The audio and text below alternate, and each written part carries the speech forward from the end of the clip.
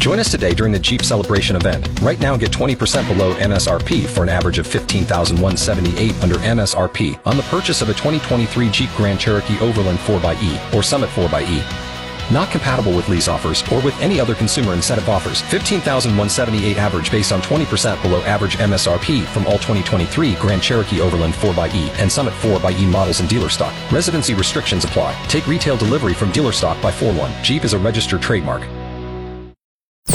The Audio Vault on 94.1 San Antonio Sports Star is brought to you by AA Best Bail Bonds, 225-2121, or online at mybestbailbonds.com.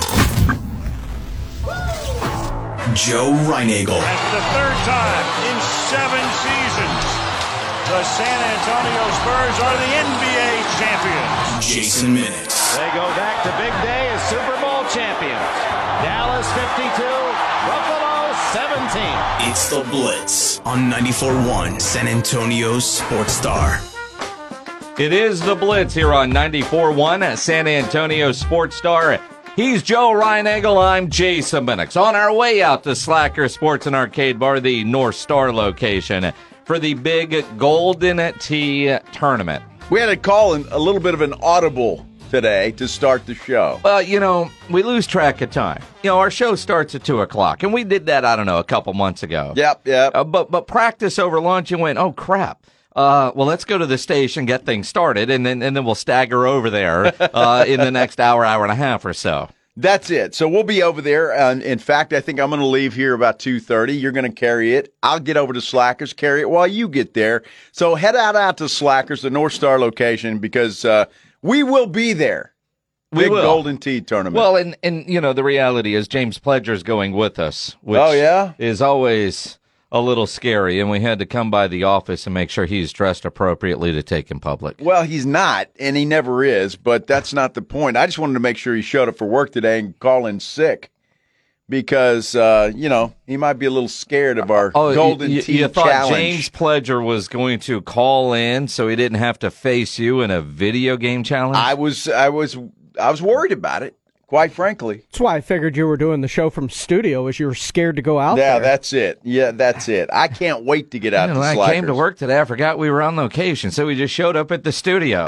What do you mean? Is that today? Is that today? So do us a favor. Head by Slack. It's 2:02. Yep. Grumpy-ass Greg Shelton is by himself wondering where we are. Grumpy-ass Greg Shelton. And he's probably happy we're not there. He's a little extra today, so go see him. Make him smile. Laugh at him. Make fun of him. Well, you could do that even when we show up if you want to. That's fine. That's perfectly acceptable all day long today. Please do that. because I know Shelton showed up for work and then turned out the lights and was like, we can't do anything here, boys. But, we'll see. We will be at Slackers this afternoon, our big Golden Tee tournament. Your opportunity to win a foursome for our golf tournament that's coming up on Monday. Now, we've been telling you we're close to sold out. Happens this way every year. We are. You still have room to get in because sometimes stuff happens. So a couple have dropped out. So you can take those spots. sasportstar.com. Go get registered. Come play real golf with us on Monday. Come play video golf with us today out at Slackers North Star location. They're on Rector right behind North Star Mall. Because I'm going to tell you what, if you think you're going to go out to Slackers and I shouldn't say you have no chance because you do, but there's some pros out there. Some guys. So you're saying you have no chance? Well, no. So that's literally what you just said. So basically, if you want to play, you better buy your way in. You remember those guys from last year when we did this? I did not realize. Some of those dudes can spin that ball this way and make it go here, and they make money doing that. Yes. And look, you realize when the guy shows up with a glove, he does this a lot, especially that one particular glove. Okay. That sounds creepy as hell. He had a very particular glove that he uses. Woo. Yeah, so does the doc. Similar. It was a golf glove. But you realize that guy's showing up at the bar for other reasons. Yes, they're very good. And I tell you what, the show will be fun. Just watching those guys is entertaining. But maybe you're listening, you're heading out to Slackers, you think you're pretty good, go for it. Well, Pledge just had a look on his face. I was going to say something snarky, but He's always got a look on his face. Well, the problem is he shaved his face, and so now did. his looks are completely different. Dude, he looks weird, doesn't he? I Well, don't he know. always does. Well, he does, but I mean, without the beard, he looks about 10 years younger.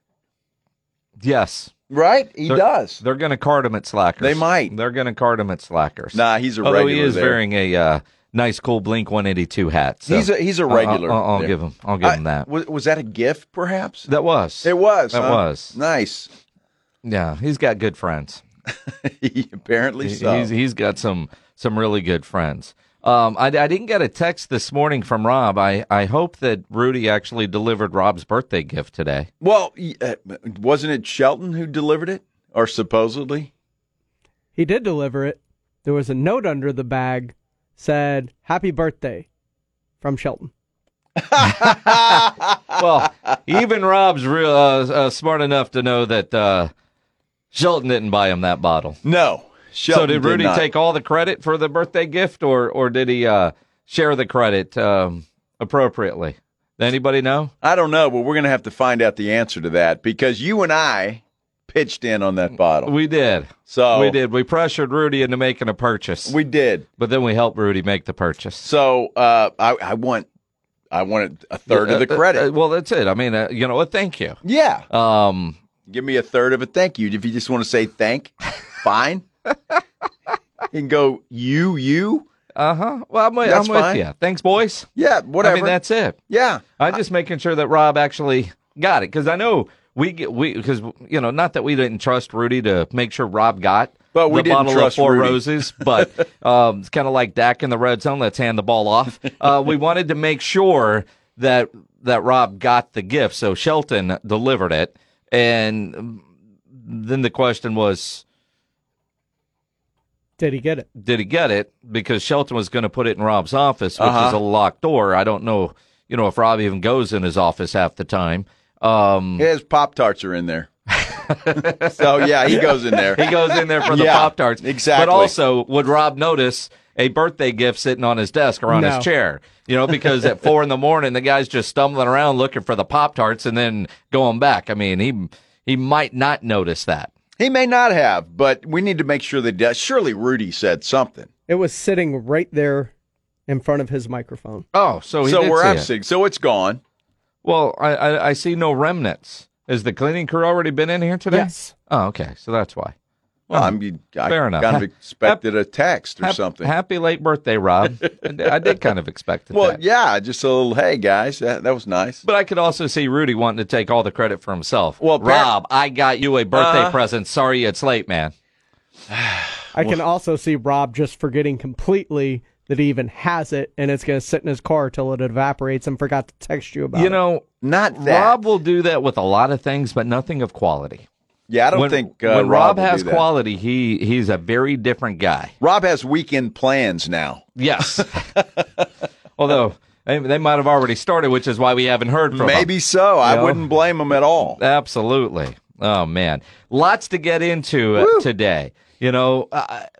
When you have a bad game, you get criticized for an entire week. That comes with being a quarterback in the National Football League, Yep. and that's underlined 3 different times with Sharpie when you're the quarterback of America's team. Dak Prescott and that red zone offense, that is a glaring wart that the Cowboys have to take care of. How can they fix it? We'll dive into that next on the Blitz on 94.1 San Antonio Sports Star. It is the Blitz here on 94.1 San Antonio Sports Star. He's Joe Reinagel. I'm Jason Minix. On our way to Slackers North Star location for our big Golden Tee tournament. So head that way. We'll meet you over there. Pledge and Joe going head-to-head for bragging rights 5:30. Then, of course, you guys have a chance to compete to win a foursome in our golf tournament. But also while you're at Slackers, you've got Thursday night football tonight. Now, you can always listen to that Thursday night game right here on 94.1 San Antonio Sports Star, presented by Yingling Traditional Lager. It's going to be a great game tonight between the Lions and Packers. You think it's going to be a good game? I do. You know, the fact that the Lions are favored at Green Bay for the first time since 1986 when playing the Packers starting quarterback is kind of a nutty stat. Boy, it really is. I know the Packers are a little bit banged up, but I think Aaron Jones is going to be back this week, and they're getting somebody else back. Their offensive line's a little bit banged up. But I just don't trust the Lions on the road, on grass, at Lambeau Field. I don't trust them. You know, they keep trying to tell us they're not the same old Lions. Tonight, they are going to have an opportunity to prove they are a different team. Again, Packers, Lions tonight here on 94.1 at San Antonio Sports Star. First game of the weekend, which means you need to get to sasportstar.com and get your picks in for our A-Awesome Tickets Pro Football Pick'em Challenge. Don't try to block me and try to keep winning, Pledge. I know you're up at the top of the leaderboard, but I'm still going to tell people to go to sasportstar.com and get their picks in. Weekly winners get that $50 gift card to Five Oaks Ace Hardware over on Thousand Oaks. Dude, I went in and did my picks today. I just went ahead and did them since there's Thursday Night Football. I'm in 8th place. In 8th? 8th, but I mean, it's like 8th, but I mean, there's you're bunch of people. Because there's I'm tied for 3rd with a gazillion people, and there's a bunch of people tied for 2nd. What's encouraging is I'm not that far behind. Well, I mean, that's it. All it takes is one bad week. It's only been 3 weeks. Or one good week. I had my bad week 1, and now I'm steadily progressing up the ladder. Get your picks in, sasportstar.com. You know, red zone issues for the Dallas Cowboys. Last week wasn't a 1 week for the Cowboys when it comes to the red zone. They weren't good against the Jets. Well, the Jets have a great defense. Arizona doesn't. So is there a bigger problem? The fact that they have been in the red zone more than any other NFL team tells you the offense isn't broke. But when they get into the red zone, what's the problem? Is it play calling? Is it execution? A combination of both. And every show you watch is dissecting everything about the Dallas Cowboys.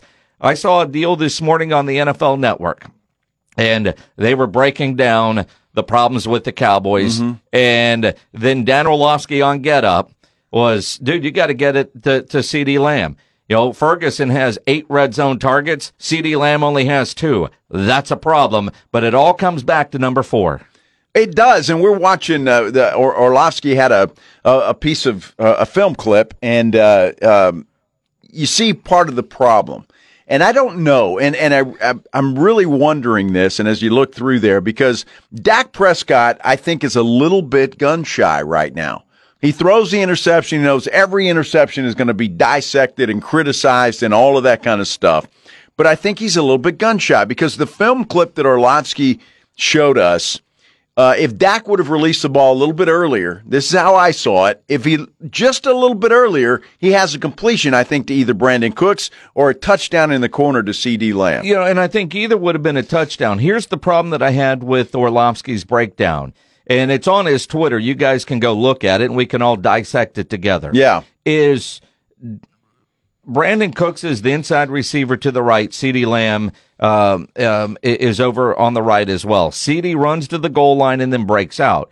Orlovsky said Dak should have thrown that ball to the pylon, but a third receiver over there takes that defender into that area. Now that receiver breaks back, but if Dak throws the ball when Orlovsky said he should have, that defender was already towards the goal line and closer to the football at the time Dan said to throw the ball than CeeDee Lamb. So I have a problem with that. Theory-wise, I agree with Orlovsky. Execution-wise, I don't know. Also, there were 6 defenders, 5 linemen, no tight end in that formation, and they're coming, so there's 0 coverage. My question, and we don't know the answer to this, did Brandon Cooks, was he the hot route? Because Dak did stare him down the whole time. Big time. He never was looking for CeeDee in that corner end zone area. Could he have thrown CeeDee open? Maybe. Or was that the hot route? But he did not release the ball until Brandon Cooks made the break. So did Brandon Cooks have the option based on the coverage of going inside or outside? Because Dak waited until Brandon committed and then fired the ball. Fell incomplete. The other part of that free rusher was coming, and as soon as Dak let the ball go, Dak was hit. He didn't have time for CD to get open in that stretch. So we're all looking at a piece of film, and I saw the same thing on NFL Network. They diagnosed it not completely different, but very different than what Dan Orlovsky said. Well, I'm interested to see because I did not see that clip. But what I saw, and look, if CeeDee Lamb is your guy, then Dak's got to trust him. Yes. He's got to throw that football in that corner and know that CD is going to come down with it, regardless of how many other red jerseys there are around there. And if Brandon Cooks was the guy, look, you see it all the time. And that's why I think Dak is a little bit gun shy. He waited too long. He had a 3-step drop, and he's got a fire right there. Didn't do it. He finally threw the football, got hit, but he had a 3-step drop. You go bang, bang, bang, let it go, either in the corner to CD or across the middle to Brandon Cooks. I just think Dak is a little bit gun shy at this point in time. And on that play, because they were 5 wide with no tight end, he didn't even look at the receivers to the left. Nope. Now, I go back to everything that we heard in the offseason, what we talked about when we were out in Oxnard at training camp, what we saw them working on is those routes are supposed to be in concert with the steps that Dak is taking on his drop back. So was that out of sync? Because he did hold the ball seemingly too long, although it was a bang-bang play, but he did not release the ball until Brandon Cooks made his cut. If he would have thrown it before and Cooks makes the cut, that ball could have been right on him, which makes me wonder if Cooks had the option of going in or out and Dak didn't know which way Brandon Cooks was going to go. But see, that's a problem there, too, because if he had an option, there's no way he goes right because there's already 2 other receivers there. So he had to cut it inside. But CD was taking that other defender out there. But there. Whoever that other guy was, if that was Ferguson or who it was still there. That's the guy you were talking about that was in the area. So he can't go right. He's got to go left. And I think that was the way it was supposed to be. Although if he would have gone right and CD goes and breaks right, he takes that defender out of the area, and if he's got the inside leverage on the defender, he could have been open if he would have broken right. And what I take from all of this is the route concepts are so cluttered with a shorter field that you might get a guy open, but the other guy is bringing a defender into the area, and that creates clutter. It's like there's always clutter. It's not just for the Dallas Cowboys. There's clutter for every team. Not all, but you can run routes where you're trying to clear some open space. I mean, remember we talked about it. It's not like when you were watching the game, you felt like you missed somebody that was wide open. And our definition of wide open, and an NFL quarterback's definition of wide open or throwing a guy open. And again, Orlovsky might not have been the best NFL quarterback. We all know that. Yeah, exactly. But I love Dan Orlovsky on TV. He's smart. I think he's really good at how he explains. But on this particular one, I just completely disagree with, I agree with his philosophy and his idea of what he was trying to say. But if he throws the ball when he said Dak should throw the ball to that corner for CeeDee Lamb to go get it, that other receiver, even though he did break back inside, at the time Dan said throw the ball, the defender covering that far wide receiver, he basically walked him up. Hey, man, ball's coming here. All you got to do is, go get it. I think that defender would have been there before CeeDee Lamb would have been there. I don't think so. Dak's got to trust. He's got to let the ball go. You can't be gun shy. To me, that showed me that Dak he's thinking a little bit too much. And there's too much thought process there. And if Brandon Cooks was the guy all along, he's got to throw that football before he makes that cut. He leads him right there. That's a touchdown. Either way, I think Dak hesitated just a millisecond too long, and that's why that ball was incomplete. And you got to trust CD. You have to. If he's your guy. Quarterbacks throughout the years have been throwing footballs up into coverage all the time, and guess what? The good wide receivers come down with it. And again, I think about the Michael Gallup play, the CD play where he did exactly what we're talking about. One, CD was hoping for a pass interference. The other one maybe should have been, but either way, you've got to go get those as well. The other part, Ferguson 8 targets in the red zone. CeeDee Lamb only 2. And I'm not going to knock Ferguson on that. I mean, you know, you would like for him to catch some of those. Well, he didn't drop them all. But at the same time, why aren't you trying to get the ball to your best wide receiver in CeeDee Lamb? It almost seems through 3 games, what are you doing, Mike McCarthy, as the play caller, where you're only calling up in the red zone 2 plays for your playmaking wide receiver in CeeDee Lamb? And one of those was a reverse that was a disaster. Well, I don't think that was a target. That was a handoff. Well, that's what I'm saying. But that was dumb. The play calling in the red zone has not been good. So, that's got to be fixed. I'm excited to talk to Stephen Jones today to get his thoughts on what he thinks. I was looking at Tony Pollard thinking that he wasn't getting enough carries. Apparently, red zone carries from 15 yards in. He is carrying the football, only averaging a couple of yards a carry. So that's an issue more so than I thought, but that's why we do research, Minix. Well, that's it. I mean, because it didn't feel like he was getting that many touches. It didn't. But he is getting red zone carries, and I think, it's the chicken and the egg scenario. I mean, they've had 15 trips into the red zone already this year. That's number 1 in the NFL, but they got too many damn field goals. So they're trying to run, and then in obvious pass situations, the other defenses are defending well.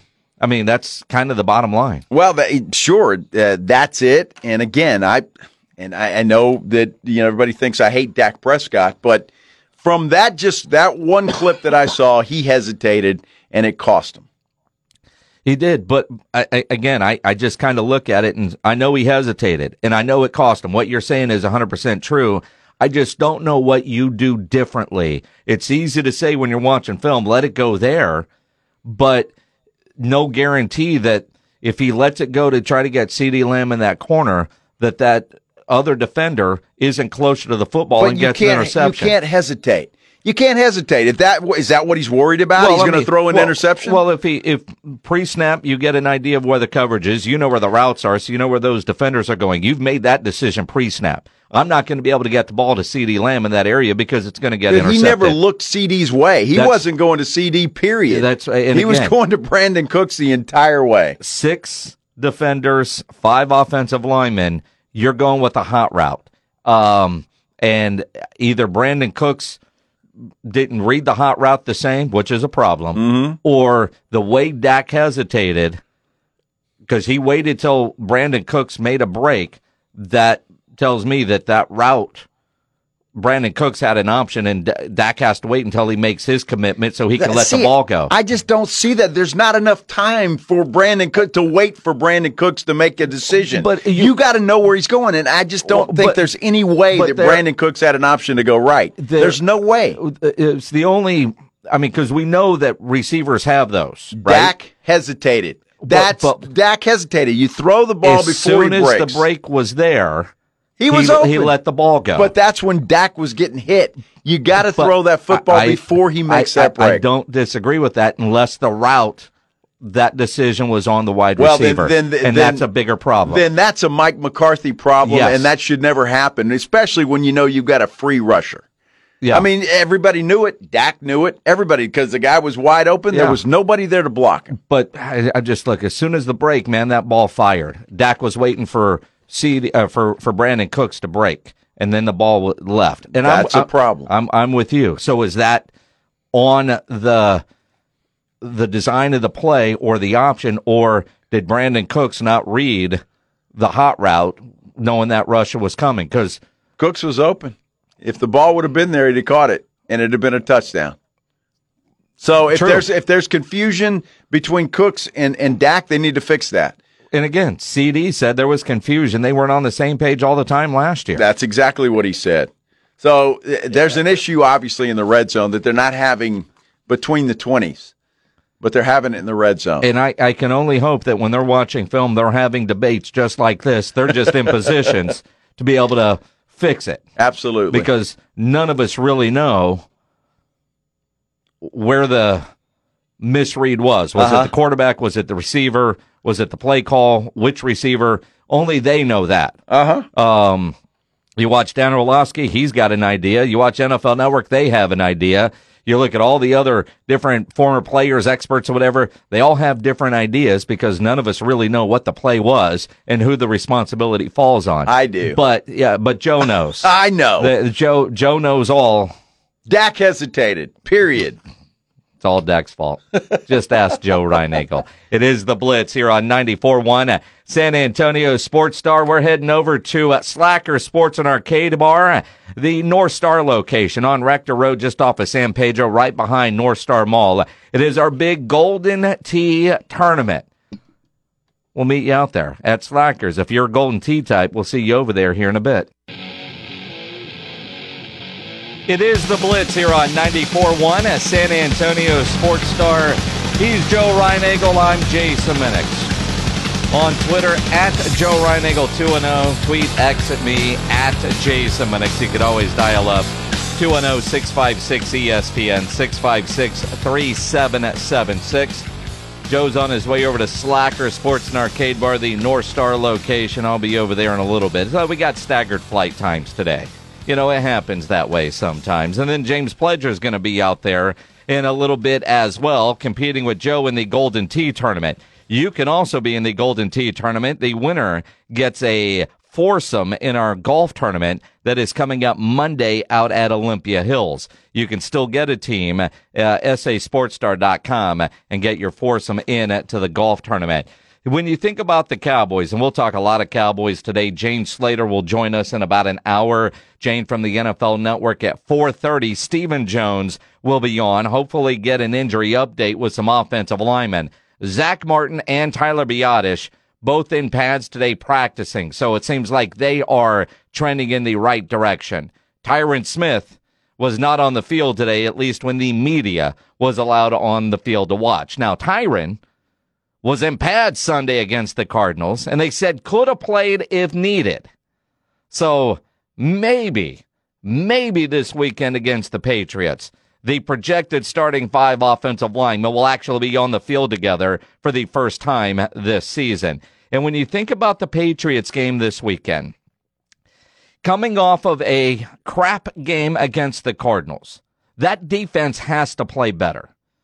This Dallas Cowboys unit was put together to be a defensive-led football team. You look at the resources, the draft pick of Mozzie Smith in the first round. By the way, I'd like to see that guy actually contribute being a first-rounder. But you look at it and you think about the issues that they had last week against the Arizona Cardinals. And it starts with a guy that was in the MVP conversation, and that is Micah Parsons, who, by the way, today was named the NFC Defensive Player of the Month.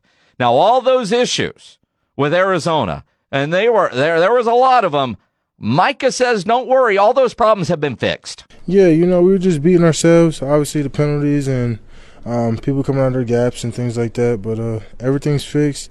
And, everything's getting fixed, and we're looking forward to prove it this week. Mm-hmm. Everything is fixed. Everything is fixed. And it's still, we beat ourselves. They didn't beat us. Those were all self-inflicted wounds. The Cardinals get no credit for that win in the eyes of Micah Parsons. But it is, according to Micah Parsons, all on the players. Coaches can only do so much. I think, the coaches can only do so much. They can put this game together, but it goes out to the players.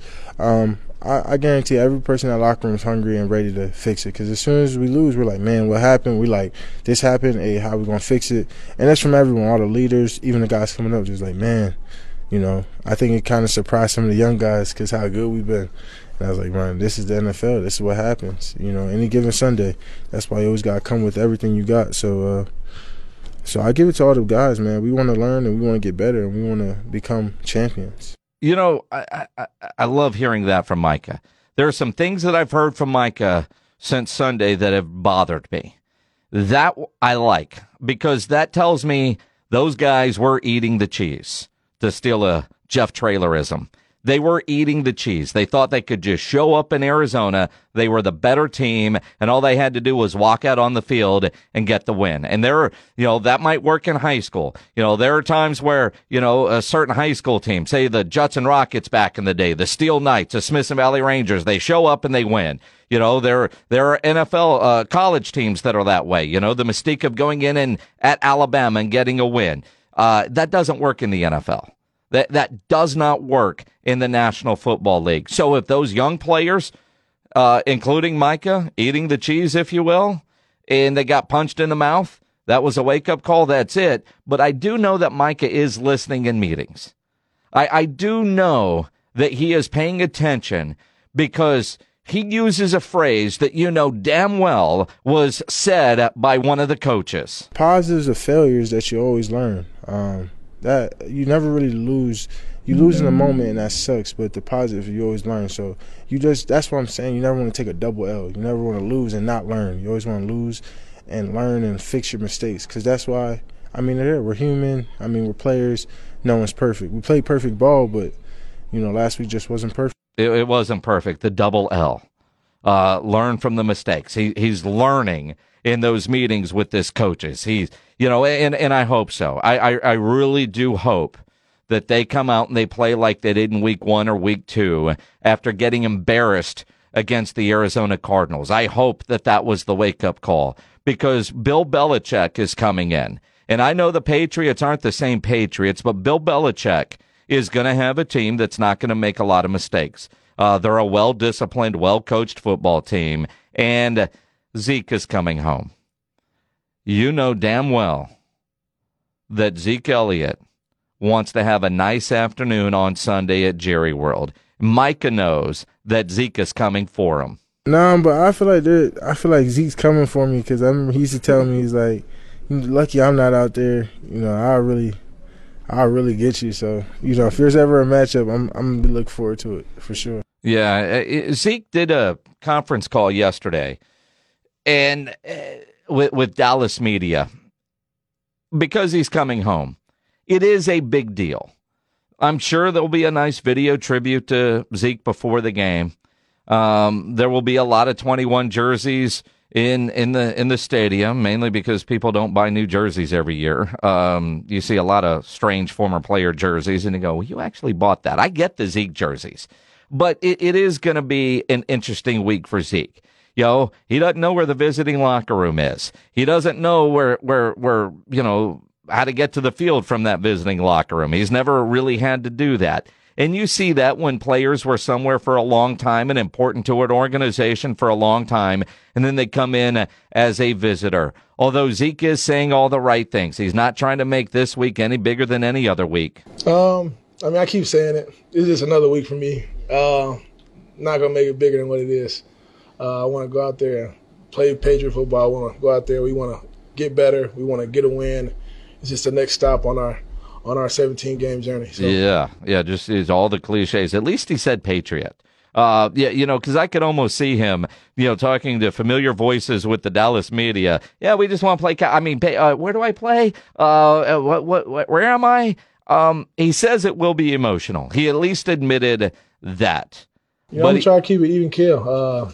I think just in any moment, in any game, how big or how small, you got to keep your emotions, here. You got to stay neutral. And you can't, get too high, get too low. You got to stay neutral and realize you got one job to do. Well, and I do think for Zeke, maybe early on, maybe with the video, but once they start playing in the game, all that's gone. I hope that we get some world-class trash talking between Zeke, between Micah, between D-Law, some of those guys. But let's face it, how many carries do you think Zeke is actually going to get on Sunday? When you look at this Patriots offense, especially if the Cowboys can do what they want to do against New England, and that is try to build the early lead. If they can make Mac Jones and that Patriots offense one-dimensional and put it in Mac Jones's hand, that's got to be the game plan for the Dallas Cowboys. What we do know with the Cowboys is they can score. Throw last week out. You saw that opening drive against the New York Jets. That was a thing of beauty.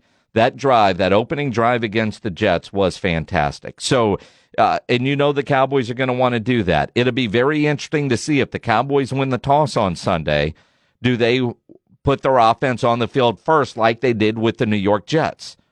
Or do they put the defense out there to see if they could get that bad Cardinal taste out of their mouth? I would like to see them, like the Jets, put the offense out there, go down the field, and get a touchdown. Let the offense set the tone, because I think the offense needs that after what happened last week. But it is going to be one of those, again, anytime you're playing New England, Zeke is getting a lot of attention.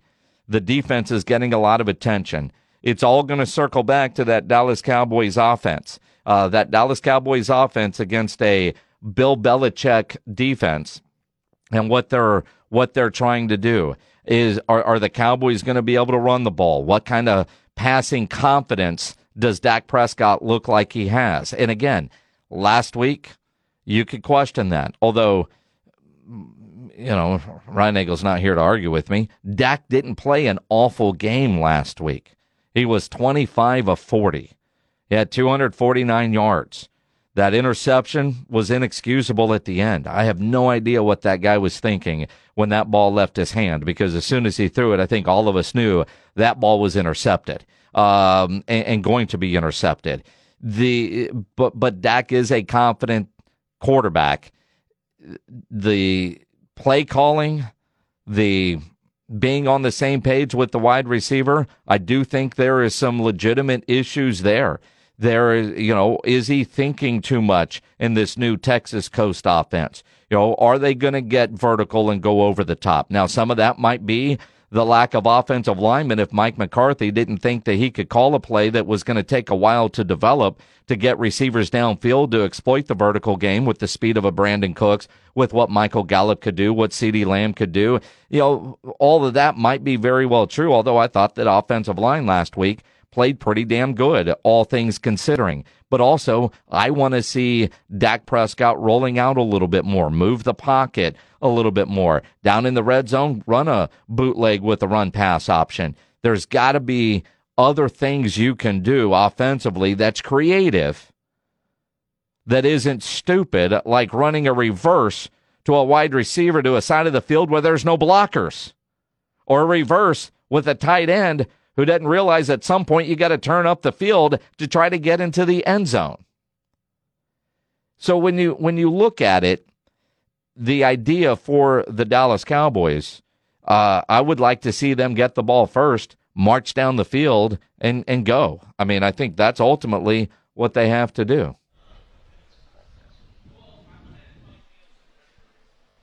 What are you telling me, Pledge? Yeah, I mean, you're giving me all kinds of signals over there. Oh, is Joe's already at Slackers? Does he know he's coming on at this point? I don't know that he knows he's coming on at this point. He wasn't supposed to come on until 3 o'clock. I think he was just testing the microphone to make sure that it all works. No, I think you were struggling. Who was struggling? You, and you needed a little help. That's why I'm here. Turn them off. We don't need any help over here. It's the Blitz. Now, man, you made good time getting over there.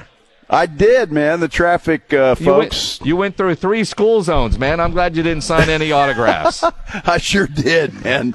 We had barreling through there. I'm glad San Antonio's finest wasn't anywhere around. Mm-hmm. That's a good thing. Mm-hmm. All right, so you've made it over there to Slackers. I'm here at Slackers, man. We're ready to party. Ready to party, and we're doing our big Golden Tee tournament there at Slackers Sports and Arcade Bar, the North Star location on Rector, right behind North Star Mall, just there off of San Pedro. People can get into the tournament and win a foursome. You have about 10 minutes to practice as you gear up for the one-on-one challenge with James Pledger. The question is, how much practicing are you going to do? Dude, I don't need much practice to handle Pledge. I mean, that's. But I may get in a hole or two over here. I got one right over here next to me, right to my left. There is one there. I know there's a couple in the back, or 1 or 2 back there. But I'll get in a hole or two during the break. You can count on it. All right. Well, we will do that. We will count on it. You know, Joe, while you were driving over, talking about Micah and the defense, talking about Zeke Elliott coming home, kind of like against the New York Jets. I hope the Cowboys win the toss and go on offense first, or if New England defers, I want to see that offense, like we did against the New York Jets, set the tone early. You know, I think that needs to happen more than putting the defense out there to try to erase that bad taste in their mouth from the Arizona game.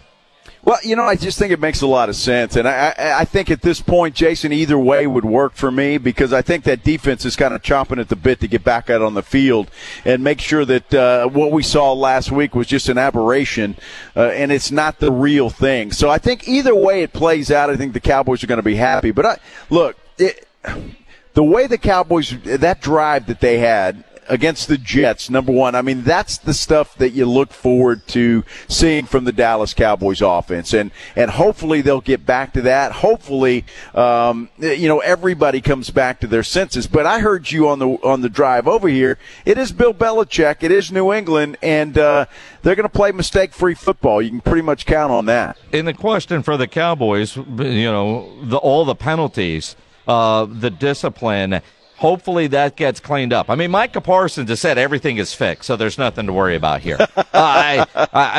BS. You don't fix all of that inside of a week, but I do think he admitted that they were eating the cheese, if you will, that they thought they could show up in Arizona and get an easy win because they're the better football team. And I think we can all look at that. And if you need any help, just look at the power rankings. The Cowboys dropped no lower than 6 in all the major power rankings. So I think most of those guys that put those things together looked at that and said, that was that one bad game that every team seems to have every year. That's it for the Dallas Cowboys, because they didn't look like the 6th best football team against Arizona.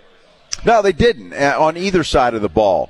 Although there were some bright spots. We've talked about that. Tony Pollard, I thought, had a good game.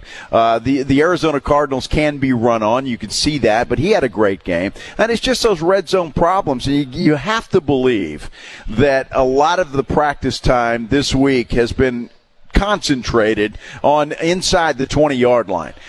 So hopefully those things will be worked out, because they've got New England, which won't be a pushover, but you certainly want to have those things worked out before you have to travel up to the Bay Area the week after. You know, the thing about the Eagles, they lost 25-20 to the Patriots. They lost 25-20 to the Eagles, 24-17 to the Dolphins, and then they beat the New York Jets 15-10. They're not going to give up a lot of points. I mean, the Miami Dolphins only scored 24 on them, and then they go out and they score 70, which isn't normal either. The Eagles only scored 25. I just worry as a fan, the fan base, then you think about the team. If on that opening offensive drive they get in the red zone and we see Brandon Aubrey for 3, when does it become psychological for this Cowboys team?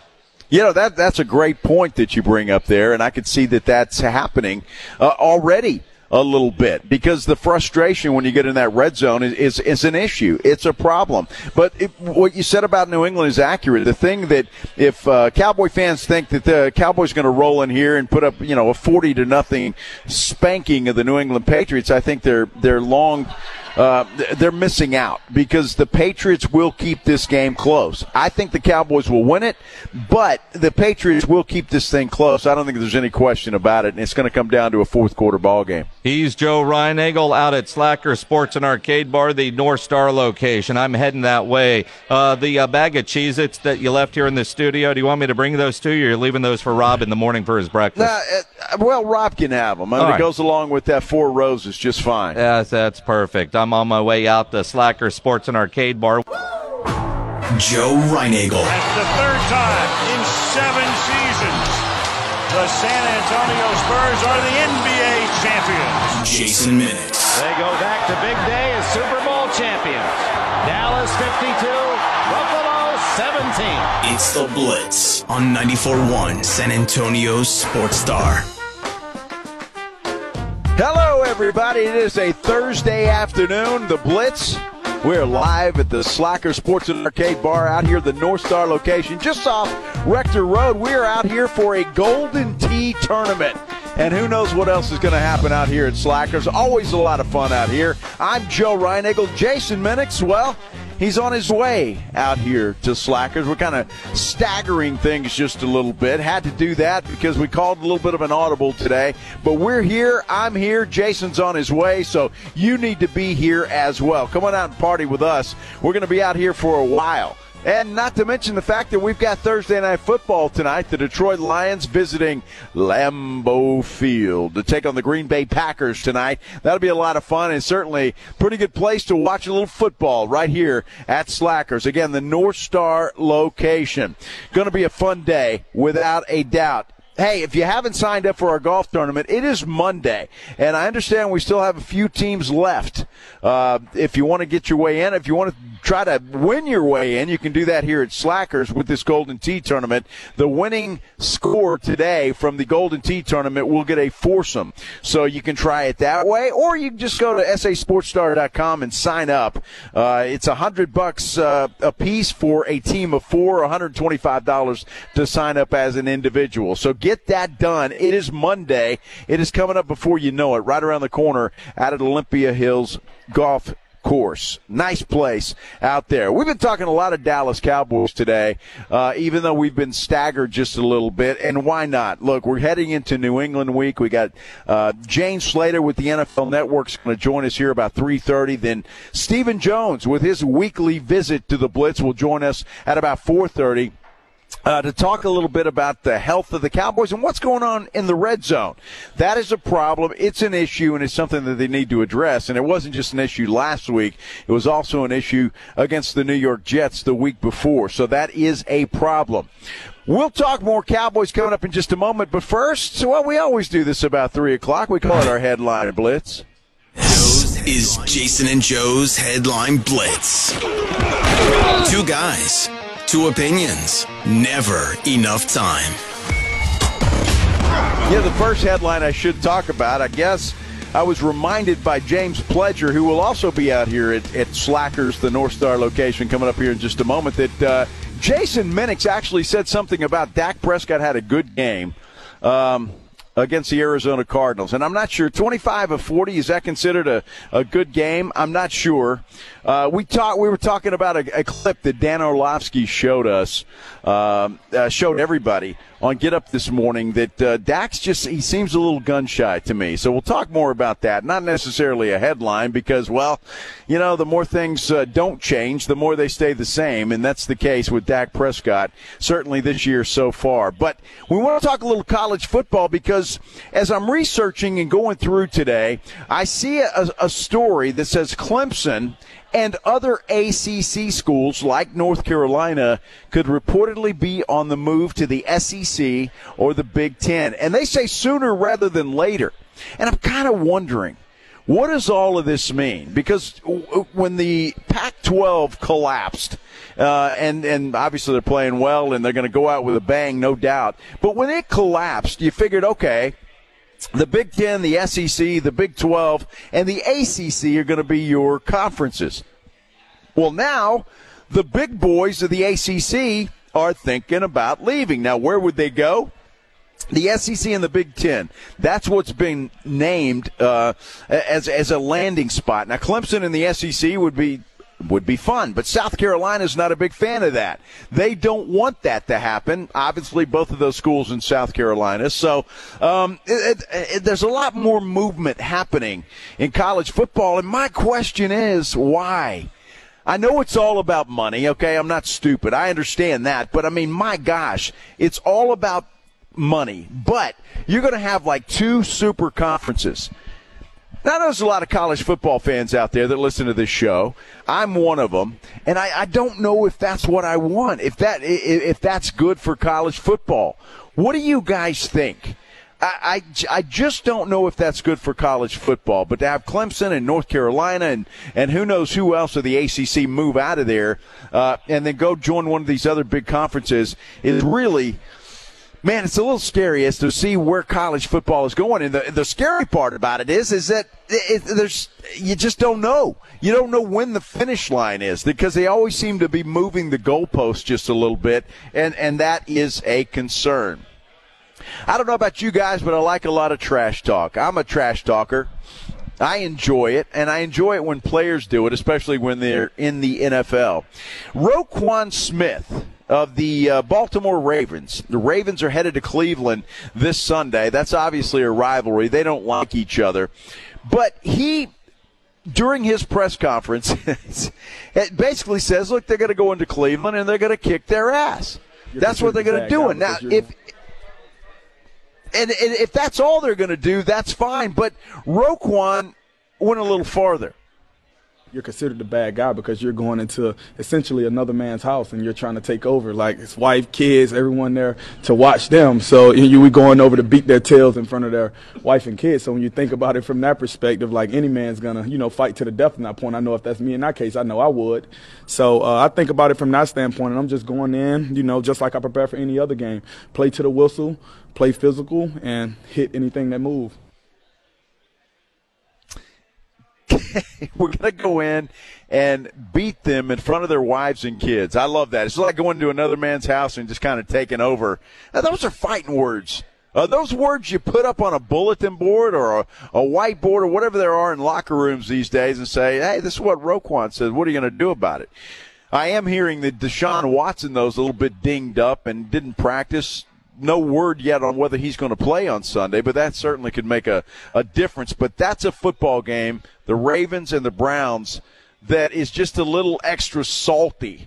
It always is. Doesn't matter what the records are, the line. But they get a little extra salty when it comes to that football game. Then there is this. The XFL and the USFL have announced that they intend to merge. Now, I say intend to merge because it's not a merger just yet. It has to be approved by all the government regulation folks and all of that kind of stuff. And when I look at this, and Jason and I on the Blitz last week talked about this because the possibility came up. And we were talking about it. And look, I know Jason's a big XFL, USFL fan. I get that. Me, on the other hand, okay, it's all right. It's good. It's just not the same quality. I know it gives some players another opportunity to try to get in the NFL. I understand that, but for me, it's not like I'm going to sit around in March on a weekend and watch games for either one of these clubs. But would a merger make a difference? Because I think what you're going to have there, some of these teams that are in both of these leagues, I think are going to go away. Now, I don't think San Antonio will, and we feel pretty certain about that. And Jason, who is more of the expert on this than I am, seems to think that San Antonio, being one of the more popular teams in the XFL, the one that's attended more so than most everybody else. In fact, I think San Antonio was second in attendance this year, only to St. Louis in the XFL. So I think San Antonio's safe. But some of these teams are going to go away, so you're going to have the best of the best coming in there. Will that make a difference if it's just one big league? My concern is that the NFL is so big, so popular, that you try to compare the two. You can't do that, first of all, because there is no comparison. But I think people try to compare the two, and that makes it where it's a little bit unfair for the XFL and the USFL. But they are intending to merge, and we'll see how that makes the league. It's going to be interesting to see what happens with that whole thing and how this shoots out. Now, we're told that this could take up to 30 days before it's official. And then they can start getting their ducks in a row for spring football as a one combined league moving forward. I can't imagine that this is not going to be approved. I really can't. If both of the sides are on the same page and nobody's saying he stole that and I stole that, I think everybody else is going to be okay. So it's going to be interesting to see. And I will give it a chance. I mean, I will. I don't know how you guys feel, but I will give it a chance. But I kind of tend to side on I want to watch NFL football, and everything else is just a step down. But then I say that, and then I love going out to watch the San Antonio Missions play baseball. So we'll give it a shot, and we'll see what happens. But this should be approved within, say, the next 30 days or so. And do you guys have a support animal? Yeah, we've heard these things on airplanes and things like that people are bringing peacocks and all kinds of stuff as support animals and this. Well, some dude tried to bring his support animal into Philly Stadium last night.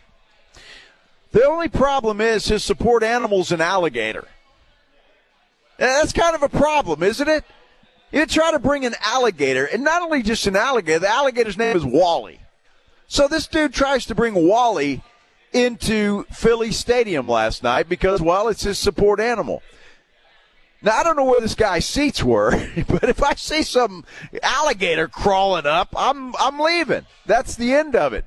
Well, the Phillies said no. Imagine that. You're not bringing an alligator into our stadium, and that's just kind of the way it goes. But it baffles me. And, look, I know some support animals and guide dogs and all of those things are important to a lot of people, but don't you think we take it over the top a little bit? I mean, a support alligator?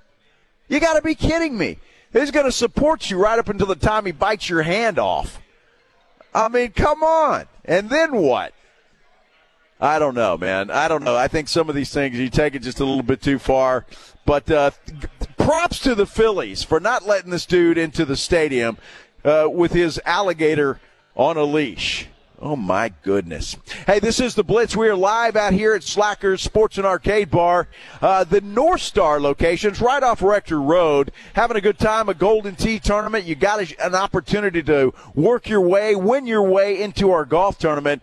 So get on out here, party with us. James Pledger's going to be out here. Jason Minnick's just walked in the door. We'll give him some time to set up. But it is the Slackers Sports and Arcade Bar.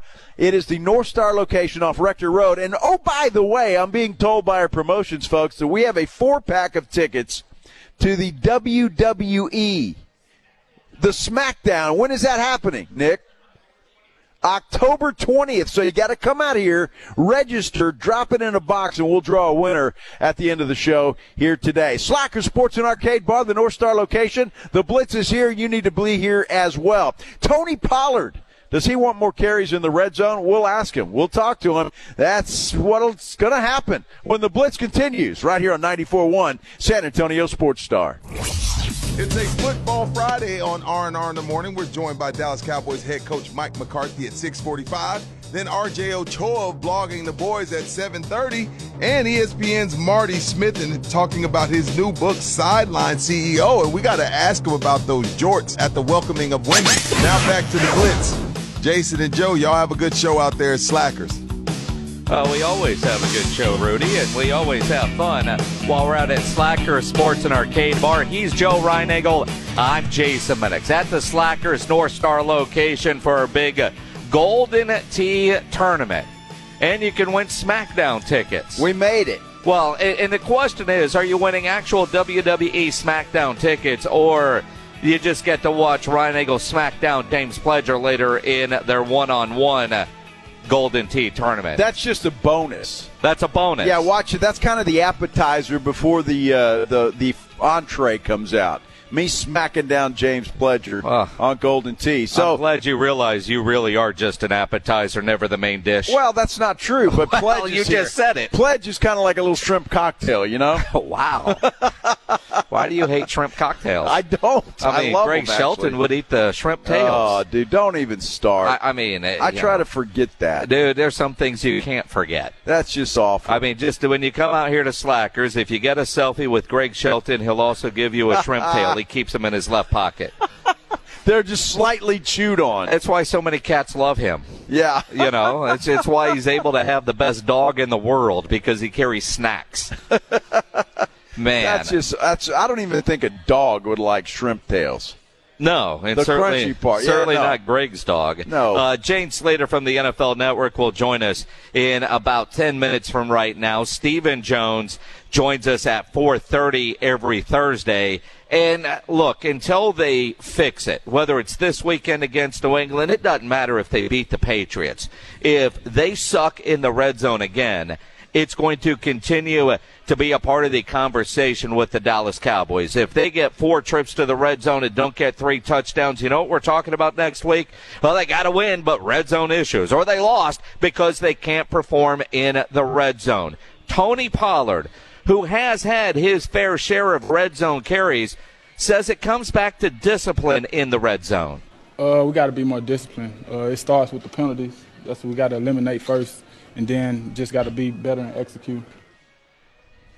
Yeah, and I mean that is a problem. And when you look back, penalties have been a problem in the red zone. That's been part of their problem. So Tony Pollard, though, I think is right there, and that's got to be what they're talking about: is discipline. Do your job. Let's go. And it starts though with Mike McCarthy, and then once that play's called, the execution. And this is an area where you knew Mike McCarthy knew what he was getting into when he decided that Kellen Moore was no longer going to call plays that he was. As the head coach with Kellen Moore as a play caller, a Kellen Moore that he inherited, although according to Mike, wanted to keep him there for consistency whatever. And all that stuff. He always had somebody, although Mike McCarthy never played the blame game, but somebody that could deflect the responsibility to when there were issues about play calling. He would answer questions about it, but I think everybody knew what Mike was dealt when he took the job, that you got a play caller and that there was that play caller. He's that play caller now. He's got to, and has done a good job at this point of accepting the responsibility, but also you've got to motivate your team, and that wasn't a motivated looking team against Arizona. How do they handle this week when they're dealing with this kind of adversity? Well, that was just one game. That game doesn't define us. If we won it, we'd be saying the same thing. So it's one game. We got to move on and get back to work. Well, that's easy to say, and he's right. It is one game, although the red zone issues have been for 2 games. Yeah. So that's been an issue. Again, I just don't, and I never will buy the line that the coach has got to motivate these guys. It doesn't compute. Mike McCarthy doesn't have to motivate guys that are making millions of dollars to go out and play football. That just doesn't compute. I know that doesn't compute with you, right? But it's true. I mean, you played a clip of Roquan Smith talking trash talk. That is a guy that seems self-motivated. Micah Parsons seems self-motivated, but the Cowboys did not look energized and ready to play. And I will say Deion Sanders has said he doesn't want to coach the NFL because he does not think he can motivate millionaire athletes that are grown-ass men.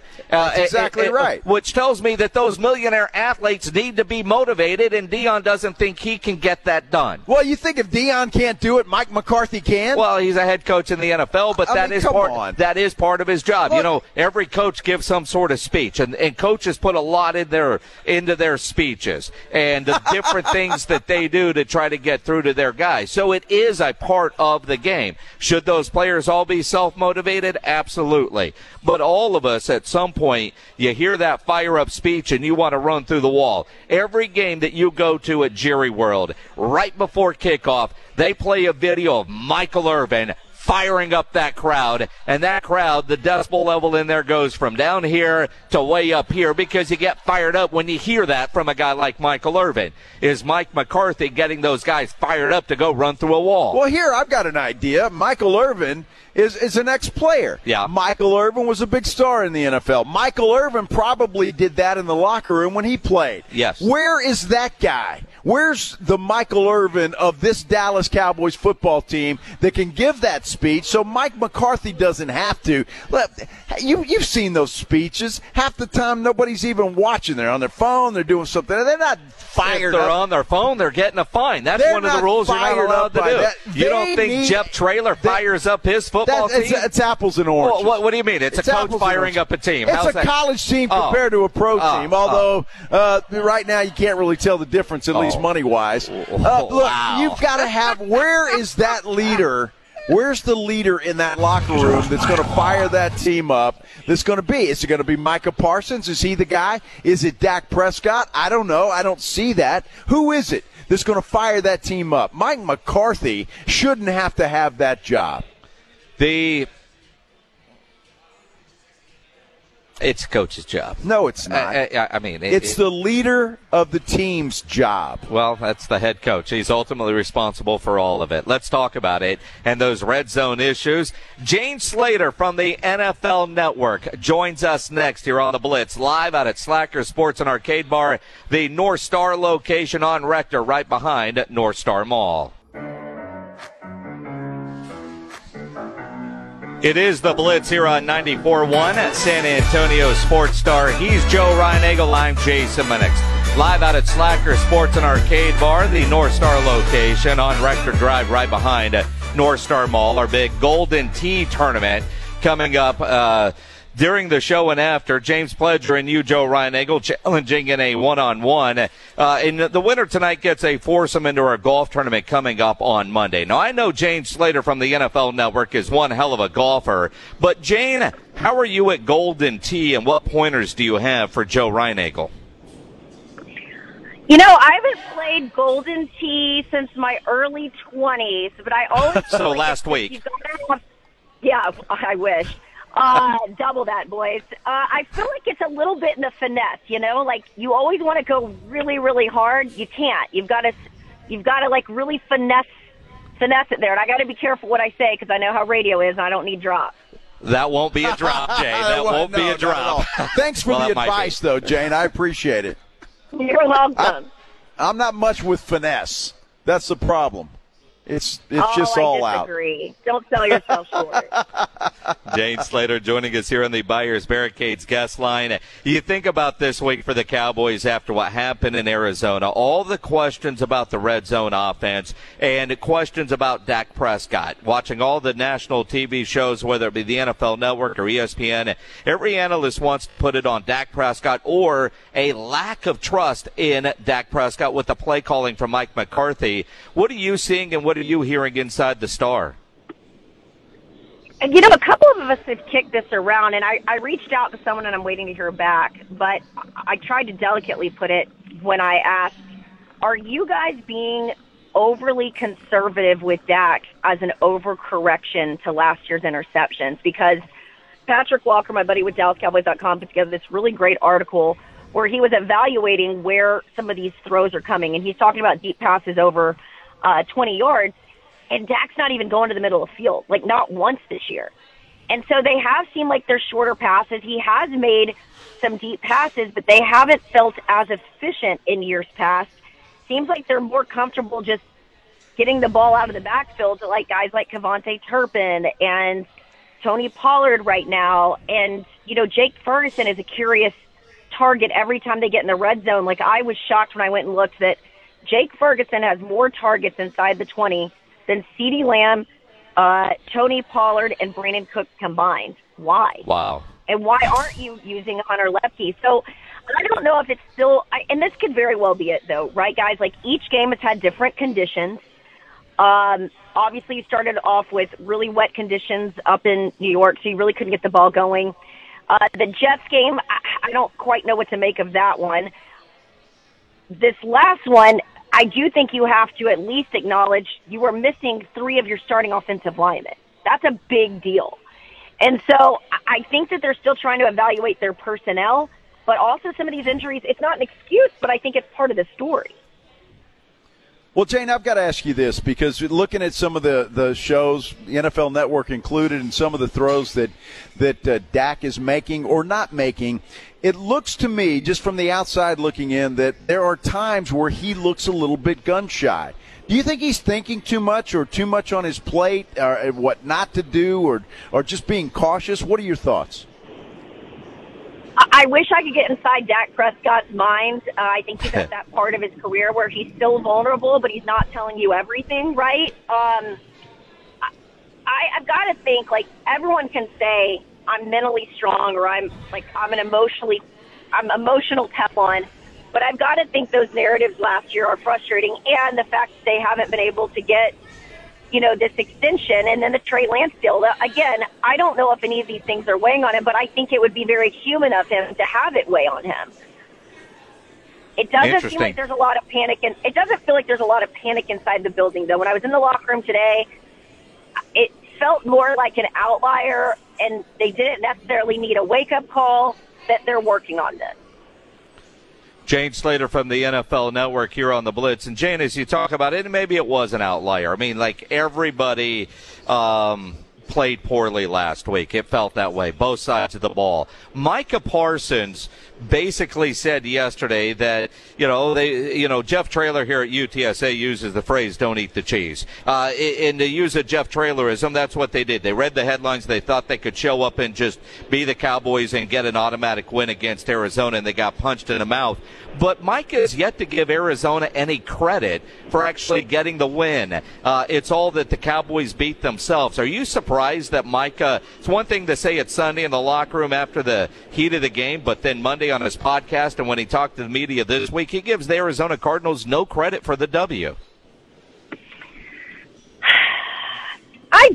Look, I love Micah, and I love that he can't be handcuffed, but I think you've got to give the Cardinals some credit here. I mean, they had a backup quarterback in Josh Dobbs who just got his jerseys in stores as a result of beating the Cowboys, and you seemingly didn't have a lot of answers for them. And so I think you have to give credit to the Cardinals. Look, the Cowboys didn't play great, but you had an opportunity to come back and you didn't get it done. Jane, that's funny because Jason and I have been talking about this all week. I'm watching that game last Sunday, and I never thought until the final gun that the Cowboys were going to lose that game. I always thought that as poorly as they played, that they would come back and win that thing, and then obviously it didn't happen in the interception in there. And I'm not blaming Dak for the interception. Interceptions are going to happen. That's there. But it just seemed like that was it. That it was just their mindset was, we can just waltz in here and we're going to win this football game. I mean, they seem to be reading newspaper clippings, and they got a little big-headed, I think. I don't know if they've gotten big-headed. I would say that they don't feel overly cocky. I think they've been rightfully confident this year.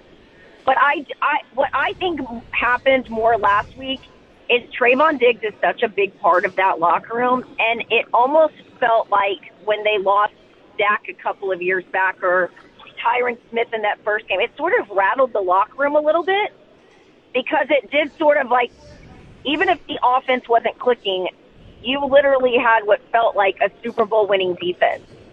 And it shouldn't have fallen off that much with the loss of one player. And I even talked to Jordan Lewis in the locker room, and he talked about getting used to the communication and the assignments after being gone for a while. And so, and saying, like, go be that dog that you are, and, some of it was mental. So I do think, like, asking Deron Bland to step up and Jordan Lewis, that had something to do with it. Jonathan Hankins and Monty Smith seemingly handled the Jets the week before, and Breece Hall and Dalvin Cook, and then I don't know, the run D kind of concerns me, especially heading into this week against Zeke. But yeah, I think there was a little bit of an emotional letdown as a result of that injury, and it's going to take a few more games for me to say this team got exposed or overly confident. Jane Slater from the NFL Network joining us here on the Blitz on 94.1 San Antonio Sports Star. Staying with that thought, losing a player the caliber of Diggs on the back end, how much does that affect the way Dan Quinn is calling defenses, knowing that you don't have a guy like Diggs back there that could bail you out of some bad situations? Well, I think you're definitely going to have to get really creative, and he's shown us that he can, right? I wouldn't be surprised if he starts utilizing his safeties a different way heading into this one. I mean, it was even when I was talking to, the Cowboys today just about Bill Belichick and what he does to this defense. It was CeeDee Lamb who said, look, he'll play 3 deep safeties and take your wide receiver out. The Patriots don't really have a lot of receiving threats per se. They lean heavily on their tight ends and their running backs. So I don't know if we'll get a really true test of really what this back half of the defense can do this week. But I do anticipate of all the coaches put my faith in of figuring it out, it's going to be Dan Quinn. It's just I don't know what to make of this Texas Coast offense just yet. That for me is still the biggest question mark, because if your defense isn't going to play the way they did the first 2 games, your offense has got to step up a lot. You can't keep putting this on your defense to bail you out. Boy, that's a great question. Jane, you got to help me out a little bit. I'm a big fan of Jake Ferguson, and I think he's going to be a good player in this league. But everybody seems to be criticizing him. It's like, we need Dalton Schultz back. We need Nobody this. We said need that. No, everybody's been saying it. What do you think about Jake Ferguson? Do you think he's played okay, played well, played poorly? What are your thoughts? I didn't think Dalton had that big of a year last year. I mean, am I missing something? I think he was a big safety blanket for him 2 years ago. But last year, I didn't feel his impact. I didn't feel his, and neither did the front office, because they thought that they could move on with Ferguson and with Hendershot. I guess that the big question is Luke Schoonmaker going to step up soon, and how much would it have been nice to have Sam Laporta there? Yeah, exactly. no doubt about that. To be very clear and behind the curtain, Jane, Joe is a bigger Jake Ferguson fan than Jake Ferguson's mom. And in any critical or negative comment about Jake Ferguson, Joe gets very defensive like a proud mama. So he doesn't like the tight end room criticism that's coming Jake Ferguson's way this week or this season, for the record. They're also kind of forcing this ball to him, as we talked about in some of these red zone situations. So when he's, when it's not working out, obviously all the eyes are on him right now. But I don't know. Maybe they're asking Jake to do too much too soon. But yeah, in terms of like the comp with Dalton Schultz, Dalton Schultz 2 years ago, we could have made the argument, but I felt like he was really sour last season over not getting that extension. And you felt it in the locker room. You felt it around the media. I felt like maybe he was dissatisfied with Dallas. Jane Slater from the NFL Network. True. And other than Joe, nobody misses Dalton Schultz more as you look at that. Now, you got to talk to Zeke last night, and I think Zeke said all the right things coming into this game. But when you were on that conference call with Zeke, how emotional, how different do you think it is going to be for Zeke in that visitor locker room and coming out of the visitor tunnel? I think one of the misconceptions about Zeke is that, he's, obviously there was the trouble early on, and then there was the issue of maybe he needed to grow up. The one thing his mom pointed out to me a couple of years ago is that Zeke is more sensitive than he lets on. And then the call, you felt that vulnerability a little bit. Like he said, I don't have time to get emotional, and I might hide it well, but there'll be emotions. And I just think it's going to be a lot like one of the most heartbreaking football life is watching Emmitt Smith talk about having to play Dallas when he went and played for the Cardinals and how tough that was. I think that's going to really, really hit Zeke. I mean, I've even seen this with players that go to Washington or other places. When you are used to the Cowboy way and all the facilities and the way you are treated and the way you are taken care of in this city, it's different than other organizations. And so there's that component to it.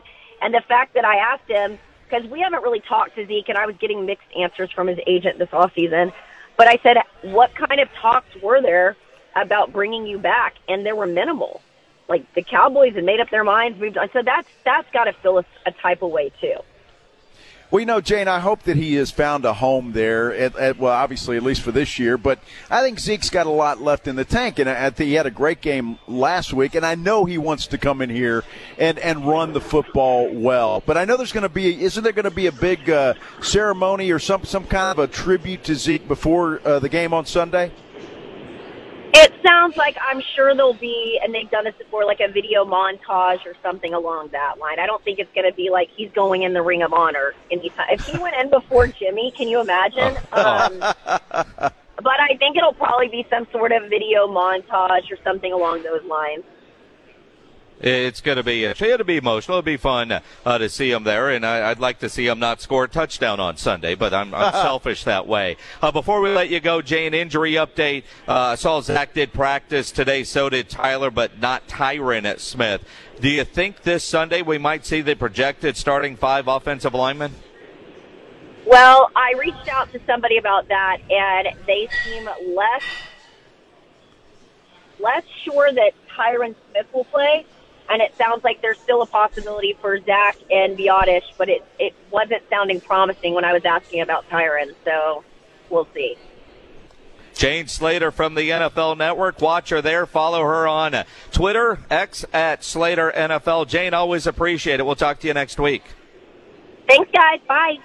Appreciate it. The great Jane Slater on the Buyers Barricades guest line, where they provide traffic control, rental, and sales for San Antonio and beyond. Now, as I'm asking Jane Slater that, the Cowboys PR sends out a release that they have released linebacker Devin Harper, who's that idiot that got penalized on that long punt return that they have. They had to release somebody because Brock Hoffman has been elevated to the active roster again, and he's out of practice squad elevation. So the backup center is now a permanent guy on the 53. They can't go back and forth on the practice squad anymore. Yeah, so what does that tell you? They're worried about Biotish. Yeah. I would think that they're worried about him. Although Zach Martin did talk, and I've seen some Dallas reporters say that he is very hopeful.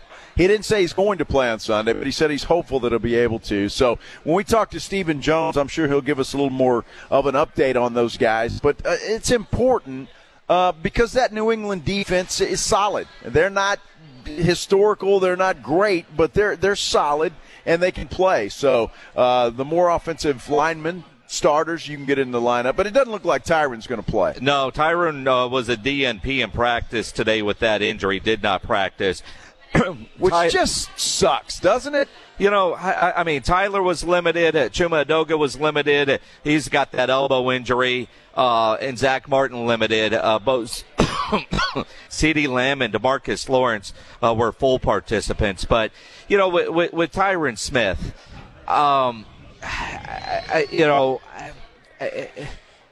he will be in the Hall of Fame. Yes. But he's not a Hall of Famer now. It might be time to start thinking about riding off into the sunset. Now, the reality is the Cowboys drafted his replacement in Tyler Smith, and he's there. I would like to think that Tyron Smith, dude, your knee's bothering you, sit down. We're not going to play you. It was, I don't want to say sad. I don't want to be overly dramatic. But it was sad. Every time they showed him on the sidelines against the Cardinals, dressed, ready to go, and he's looking like he wants to go play but can't. You know, you show Zach Martin, you show Tyler Biotish, they're in street clothes. They know they can't be in it. But, yeah, I mean, to think that your career, your great career is ending. Now, granted, he is so much younger than, say, Zach Martin because he came into the league so young, but he hasn't been able to stay healthy. And we've talked about it. At least 2, it feels like 5. You cannot rely on Tyron Smith to be there game in and game out for a full season and the playoffs. I would rather him miss a game in September, miss a game in early October, and be healthy in December, January, maybe even February. But you can't rely on him. He's bonus. If he's available, that's a bonus. Well, what did he play? He played 2 games. 1.5, and then he was out last week. Looks like he's going to be out this week. That's the problem, though, and it's sad. You're right. It really is sad to see a great player, but Father Time's undefeated, and this guy just cannot stay on the field. He can't stay healthy, so I have to believe that somebody's going to come talk to him and say, hey, Tyron, we love you, but your days here are done. It kind of feels like, you know, this would be it. At the very least, as a projected starter. If he wants to do like Jason Peters and, hey, man, you come in and be a backup, somebody gets hurt, you end up starting. You know, I'm all for having him and his experience in the room. But you can't rely on him as a starter, and you haven't been able to the last couple of years. And like you said, Father Time, undefeated. No doubt. And it is sad. He's just young. On our YouTube channel, somebody said, yeah, it should have been done a long time ago. But when he is healthy, he is still one of the best offensive linemen out there. That's why you keep him around. But they do have the plan in place that his backup in Tyler Smith, they drafted his replacement. And I wouldn't be surprised. You look at the draft coming up in April. of next year, there'll be more offensive linemen drafted for the Dallas Cowboys. Yeah, there's got to be. There has to be. There's got to be. You mentioned it. Stephen Jones will join us at 4:30 this afternoon. We hope to get a medical report, but I'm more interested in talking to him about the red zone issues than I am the medical report. But we'll see how that conversation goes. Stephen Jones joins us every Thursday at 4:30. Cowboys head coach Mike McCarthy is on with Rob and Rudy on R&R in the morning every Friday morning, brought to you by AA Best Bail Bonds. So they'll get a chance to talk with Mike tomorrow, and you really won't get an injury update there because Mike's answer is going to be, well, I got to see what they say in the training room today, and he's on so damn early that doesn't happen. But the players did talk today, including Dak Prescott, who is pissed off. He was, not his normal self. I appreciate that. And he had a line along the lines of, somebody must have asked him about how pissed off were you. How do you measure that? A level of pissed offness? It's as high as you could be after the way the game went that last week. Guess what? Cowboy fans are pissed off too, Dak. Yeah. What are you going to do? Exactly. Come on. I don't care if Dak's pissed off. He says that all the time. He's got his liners that he throws in there every time. Well, wait, we got to do better. We got to. I mean, the guy's great on the podium. Yes. Why don't you do something on the field, pal? Again, don't throw an interception late. It's not even just that. Oh, come on. What do you want him to? He's not the guy. Show Jason. up at the house and make you a hot dog and get you a cold beer too. You think he would? Dak? Yeah. I mean, he might soon enough. Well, no. if he he's not bringing you a beer. What are you saying? He'd be working at Costco? Yeah. Now give him time. All right. Well, okay, 8 years is not enough time? Yeah, this is the year. This is it, huh? Until he gets that extension, this is the year to prove it. And it's funny that he hadn't gotten that yet. It's not really. Did you really think he would have it yet? Yeah, I thought so. Everybody. Well, I didn't want him to get it, but everybody seemed to think, it's automatic. It's going to happen. It's going to happen, but not yet. Deadlines make deals. Okay. We're not close to a deadline yet. Wow. We're not. Unless Jerry just said, all right, man, how much do you want? Well, he's not going to say that. He's not going to say that. And Dak has proven he's not just going to take whatever offer is sitting in front of him. There's an offer there. Bastard. Yeah, well, I'm sure you were in every contract negotiation you've ever had. You want to pay me that much? Okay, I'll take that. Well, you sure. never asked. I was always thinking about, what about Bill Taylor? Yeah. Do we have enough for both of us? Uh-huh. I was always thinking that. Joe Reinagle, liar, on the Blitz here on 94.1 San Antonio Sports Star. Joe Reinagle. And the third time in 7 seasons, the San Antonio Spurs are the NBA champions. Jason Minix. They go back to big day as Super Bowl champions. Dallas 52, Buffalo 17. It's the Blitz on 94.1 San Antonio Sports Star. It is the Blitz here on 94.1 San Antonio Sports Star. He's Joe Reinagle. I'm Jason Minix. Live on this Thursday out at Slacker Sports and Arcade Bar, North Star location. Golden Tee tournament later for a chance to win a foursome in to our golf tournament. That's Monday. And we'll tell you now, Monday, our golf tournament after party is going to be at the new Slackers location there on Thousand Oaks. Now, I just want to say that I went over there during the break, played a hole at Golden Tee. Yeah? Easy birdie. Easy birdie, huh? Easy birdie. Nick Trey was my witness. Easy birdie.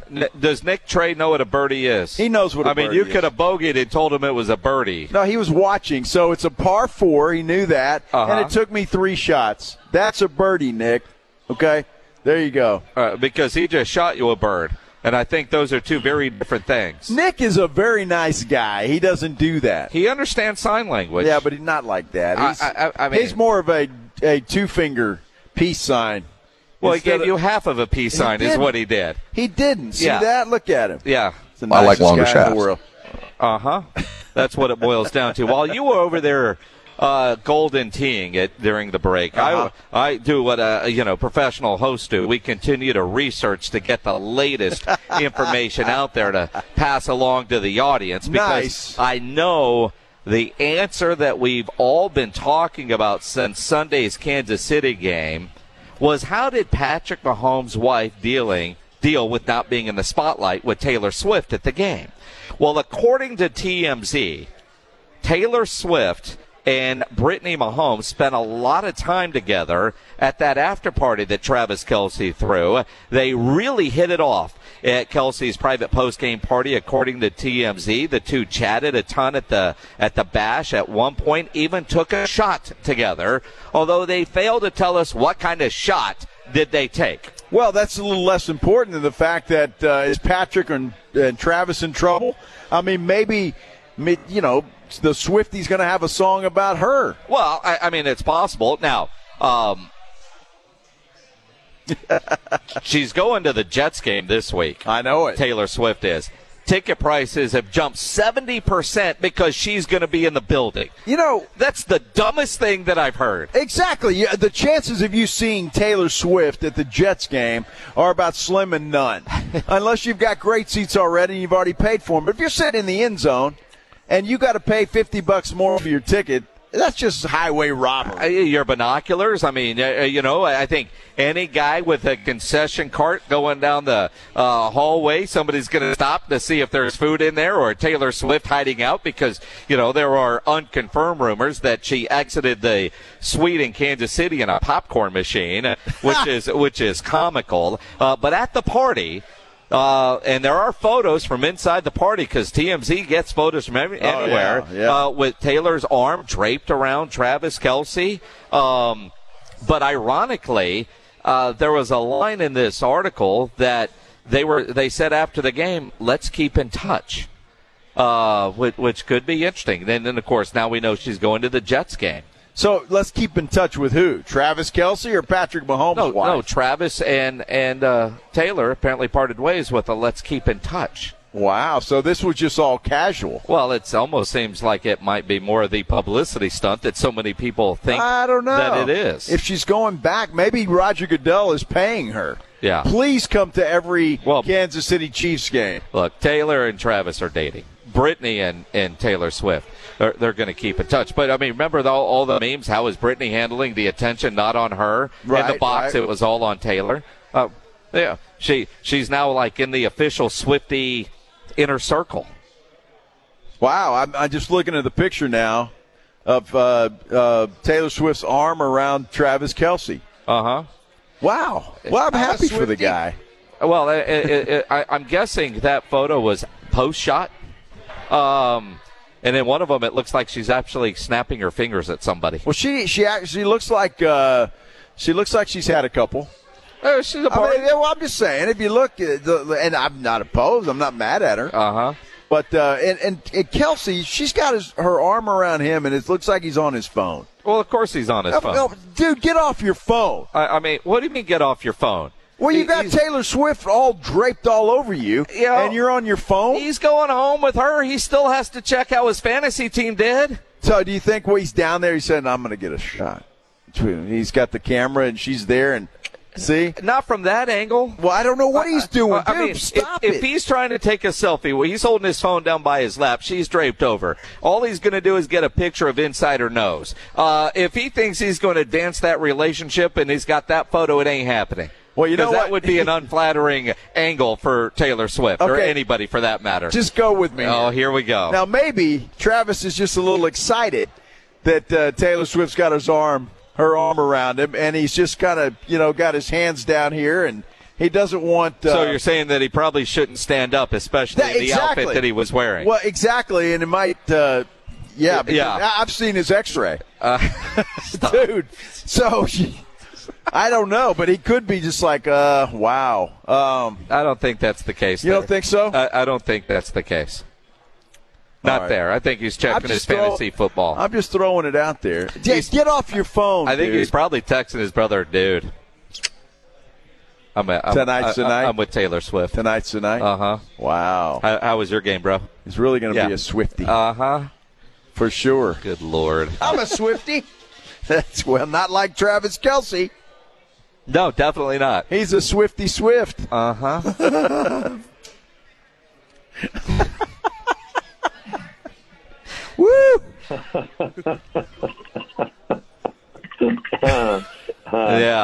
Yeah. Stephen Jones will join us in about 20 minutes live here at Slacker Sports and Arcade Bar is where we are. Come see us. Come hang out. Get involved in the Golden Tee tournament that will get going around 6 o'clock. It is the Blitz here on 94.1 at San Antonio Sports Star. He's Joe Reinagel. I'm Jason Minix. Live out at Slacker Sports and Arcade Bar, the North Star location. Our Golden Tee tournament coming up a little bit later. I've been practicing. You have been practicing, although I need to clarify. Our golf analyst, Nick Trey, said that you got a hole-in-one, but it took you 2 shots. I don't quite understand what he meant by that. Well, yeah, what he's looking at, it wasn't a hole-in-one. It wasn't? No, it wasn't a hole-in-one. But there was a par 4 where you could hit it over the water. I hit it on the green off the tee. Yeah. So, made the eagle. Oh, okay. So, I don't know what Pledge is thinking. You could always just stay there, Pledge, and bow out, and I certainly understand. Yeah. Like every good golfer that is a weekend hack, all the good shots are left on the driving range. Let's hope that's not happening to Joe Reinagel out here at Slackers. Plus, we have Thursday night football tonight.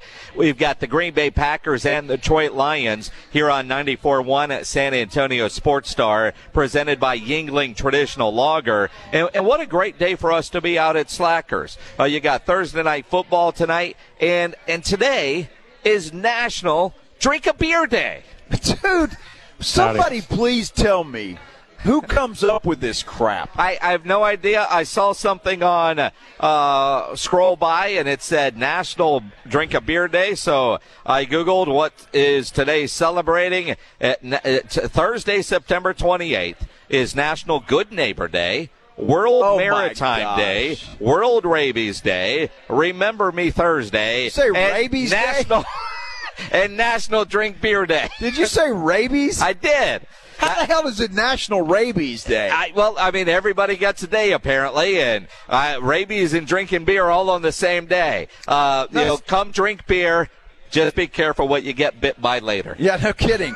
So, see, I get all in trouble, right? Because you post the other day, it's National Daughters Day, and Maggie posts, to her daughter, National Daughters Day. Yeah. I didn't post anything. Well, of course you didn't. You're a crappy dad. Well, it's like, who the hell? Who knows? At least if it's Father's Day or Mother's Day, you know what day it's coming. Well, it's like literally on your calendar. Right, but this Daughter and Son Day and National Beer Day and Rabies Day, it's like somebody wakes up and says, I feel like having a beer today. Well, let's just make it National Beer Day. Well, it's National Drink Beer Day. Who am I to argue with that one? Well, every day is that, isn't it? Every day is Drink a Beer Day, but today is the National Day to drink a beer. Dude, it's the most ridiculous thing I've ever heard of. Who cares? Don't get. Well, obviously.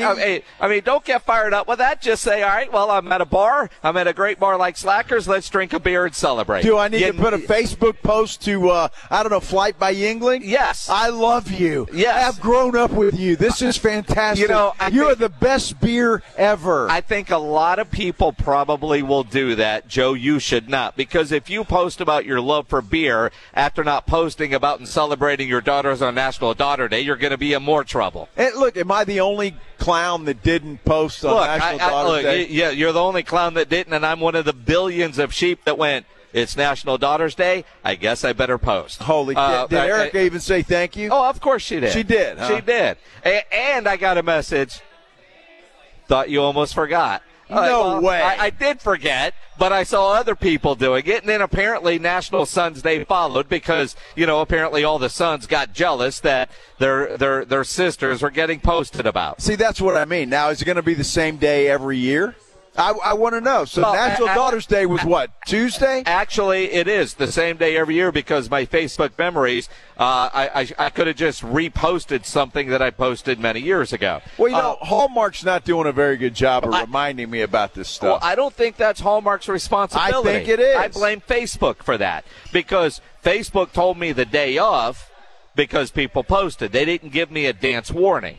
It's like celebrating a birthday. I wouldn't know it's somebody's birthday if Facebook didn't tell me. See, like, for example, yesterday we were doing our show at Texas Cheer Liquor. We spent 5 hours yesterday with their owner, AD. Today I wake up and Facebook tells me it's his birthday. I didn't know it was his birthday yesterday. I didn't know it was today. It's today. But he never said. He could have said. Yesterday when we were there, we could have taken one of those samples and made that a birthday shot. Well, I blame Rudy. Well, you think that? Why is it always somebody else's fault in your world? Because I blame Rudy J.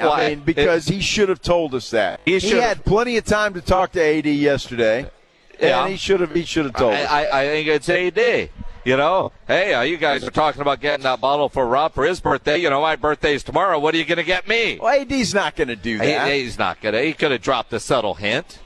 He could have. He could have. Hey, my son's baking a cake for me. Yeah. Why, AD? Well, it just so happens. Yeah. Tomorrow's my birthday. Your birthday's not until November. You know how I know that? Because you subtly mention about 8 or 9 times in the course of a week that your birthday is coming up. In November. November 4th. November 4th, by the way. Yeah. Yes. The 4 roses would be nice. See, on the 4th, 4 roses. Perfect. Does that work for you? I'm just saying. Are you dropping a subtle hint now? I'm just saying that so you don't have to think about it. Well, do I have to get you the same thing that we got Rob? Or do you give a damn? I don't really give a damn. But, something nice. You got shoes for your birthday from Rob. I did. I got a gift card from you. Exactly. What was it, $10? What did I give you? Was it that much? To Starbucks, and I never go to Starbucks. Starbucks? I wouldn't have done that. I know better than that. But, maybe like I don't know, Chuck E. Cheese or Willie's or something like that. It might have been a pizza place. Oh, my. Uh-huh. These whole days, they just drive me nuts. Well, whatever. It is National Drink a Beer Day. Rabies Day. Really? Look. Did Manu Ginobili start that? But he probably celebrates today with the cold beer. You think so? I would hope so. You think Manu drinks beer? Yes. I take him more of a wine guy. He drinks wine, too. Yeah. You think he drinks beer, I really? do think he drinks beer. Well, Manu, come out and drink a beer with us. And celebrate National Rabies Day. Exactly.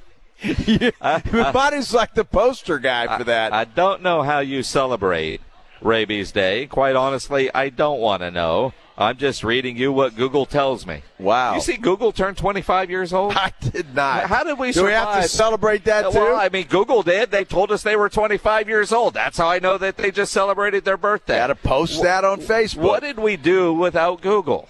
I don't know. Actually, I do. It was a dictionary. Remember all those people that used to come door to door and try to sell you the encyclopedias? Yeah, I probably bought a set. Well, we all bought a set of those. Oh, fancy books on the shelf so you look smart in the living room. And you never opened them? Never opened them. Wow. Boy, how things have changed. And I don't know how we get around anymore without our phones. How we did it back then. We had those maps you buy at the gas station. Well, remember maps? Yeah. Yeah.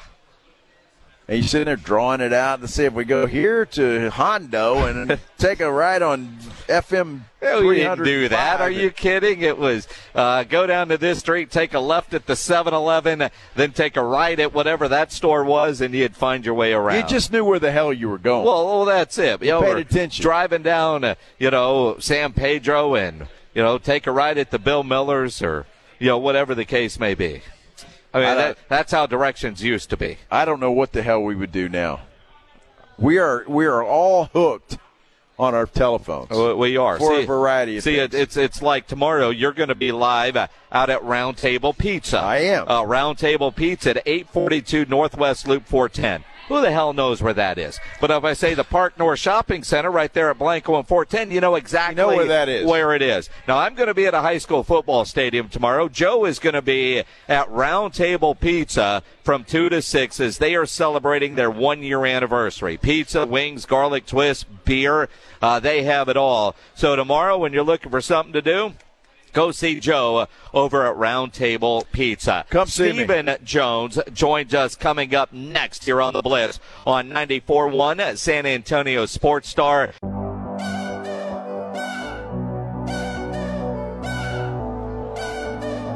It is the Blitz here on 94.1 San Antonio Sports Star. He's Joe Reinagel. I'm Jason Minix out at Slacker Sports and Arcade Bar. Absolutely, Slacker Sports and Arcade Bar. We are having a great time out here. You need to come join us. We're at the North Star location. It's right off of Rector. Why are we here, you ask? Well, why not? First of all, that's the answer you're looking for. But we're having a Golden Tee tournament, and the stakes are big. Because, well, you can win a foursome into our golf tournament on Monday. So that's going to be a lot of fun. So you come out here and you can do that and enjoy a Thursday afternoon with us. And absolutely, it's going to be fun. And there is going to be a head-to-head competition between James Pledger and Joe Reinagel. Here at Slacker Sports and Arcade Bar. But as we do about this time every Thursday, we visit with Stephen Jones of the Dallas Cowboys, who joins us now on the Buyers Barricades guest line. Stephen, always appreciate you taking the time. I know coming off of a loss like last week, always a tougher week, and lots of questions about the struggles in the red zone. When you guys are meeting and dissecting the issues in the red zone, are you finding it more about the play calling or the execution? I think whenever you look at something, it's everything. It's execution, it's play calling, it's your strategies, everything that can go into that. You take a look at, but sometimes you can read too much into things.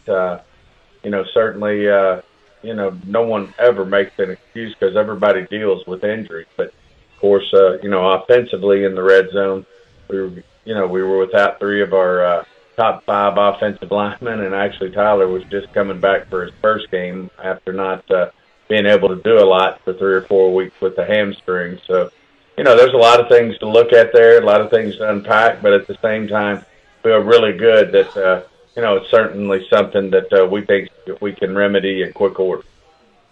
Stephen, when we look at it as Cowboy fans from the outside looking in, and you watch a Dak Prescott, operate in the red zone, does it take some time, or do you think it's going to take a couple more games perhaps for he and Mike McCarthy to really get on the same page? I don't think so. I think it's a good thing. I think they're on the same page.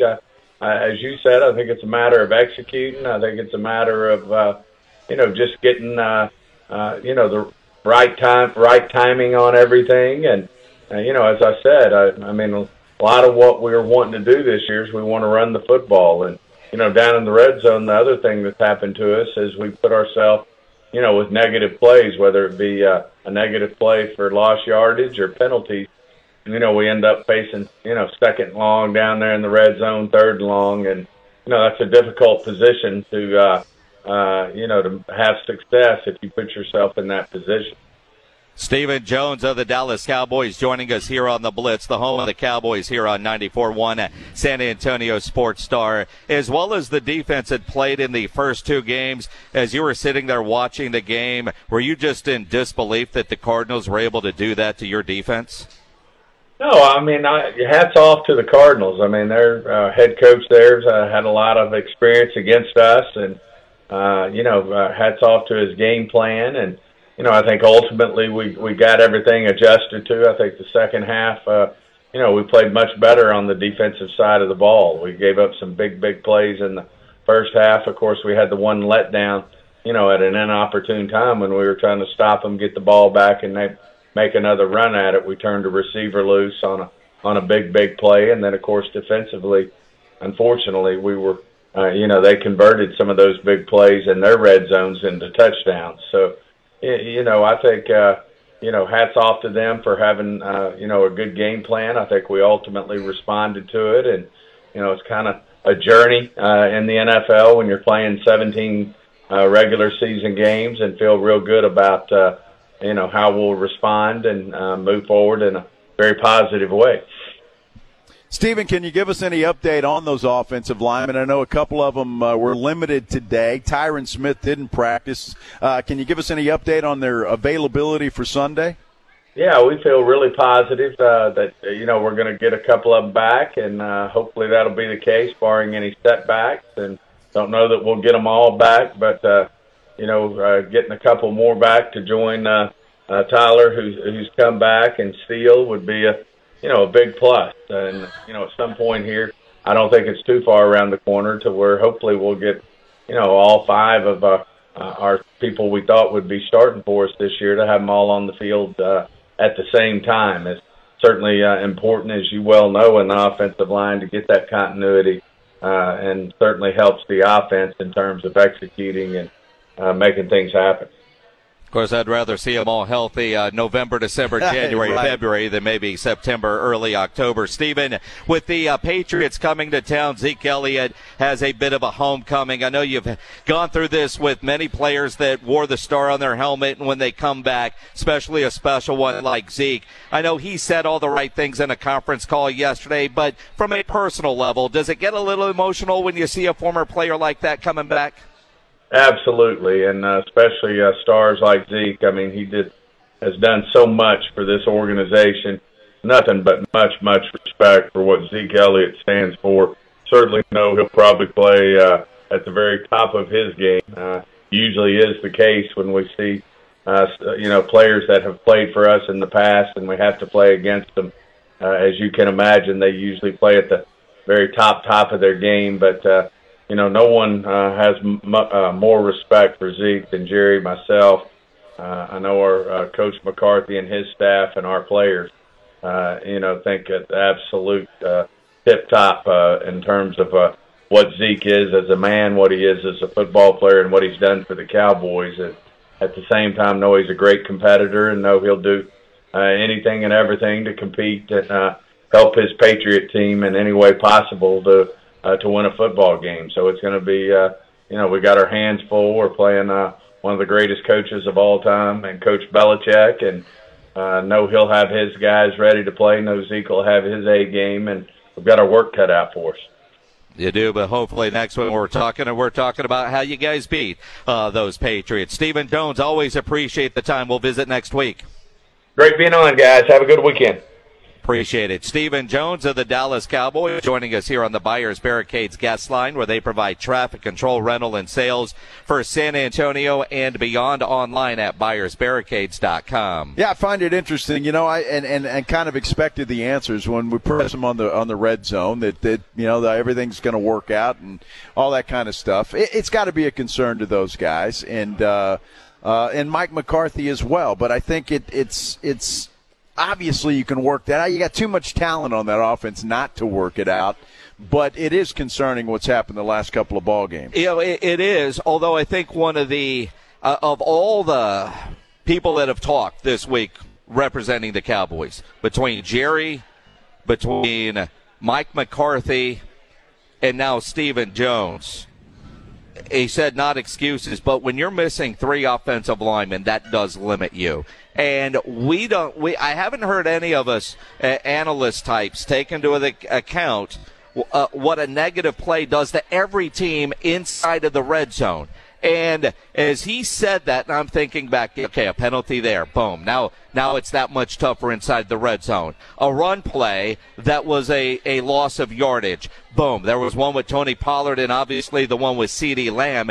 And when you have a negative play in the red zone, it almost feels like, your chances of getting a touchdown are gone. It's always a field goal, whether you're talking about the Dallas Cowboys or any team. Well, and especially if it's a goal-to-go situation. Yeah. And you find yourself at the 20-yard line, goal to go. There's no doubt that's tough. But, again, that's stuff they've got to work out. I mean, that's just dumb, right? Penalties in the red zone, penalties when you're about to go in to score. And the fact that the Cowboys had, 13 that were accepted, 16, I think, total. Yeah, 13 accepted penalties.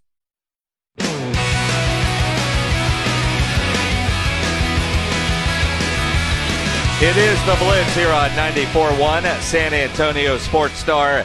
He's Joe Reinagle. I'm Jason Minix. Live out at Slacker Sports and Arcade Bar, the North Star location, which is behind North Star Mall on Rector, just off of San Pedro. Really easy to get here. It's not hard at all. You need to get out here because not only are we having a lot of fun, folks are starting to come in. As we get off work, we got a Golden Tee golf tournament that's about to happen. I've got a grudge match with James Pledger that's going to be happening a little bit later. So a lot of fun, a lot of excitement out here. It is a lot of fun, although I've got to ask you about your Golden Tee abilities. And we'll get back into what Stephen Jones says, because during a break, I was told that you got a hole-in-one with 2 shots. Now, you explained that earlier. I did. But Nick Trey texted me and said, Joe actually swung and missed. How the hell do you miss the ball on a video game? Dude, I don't know what Nick is smoking over there, but I don't know how he heard that. You don't swing and miss on Golden Tee. Come on. I was 5 under. I played 5 holes. I'm 5 under.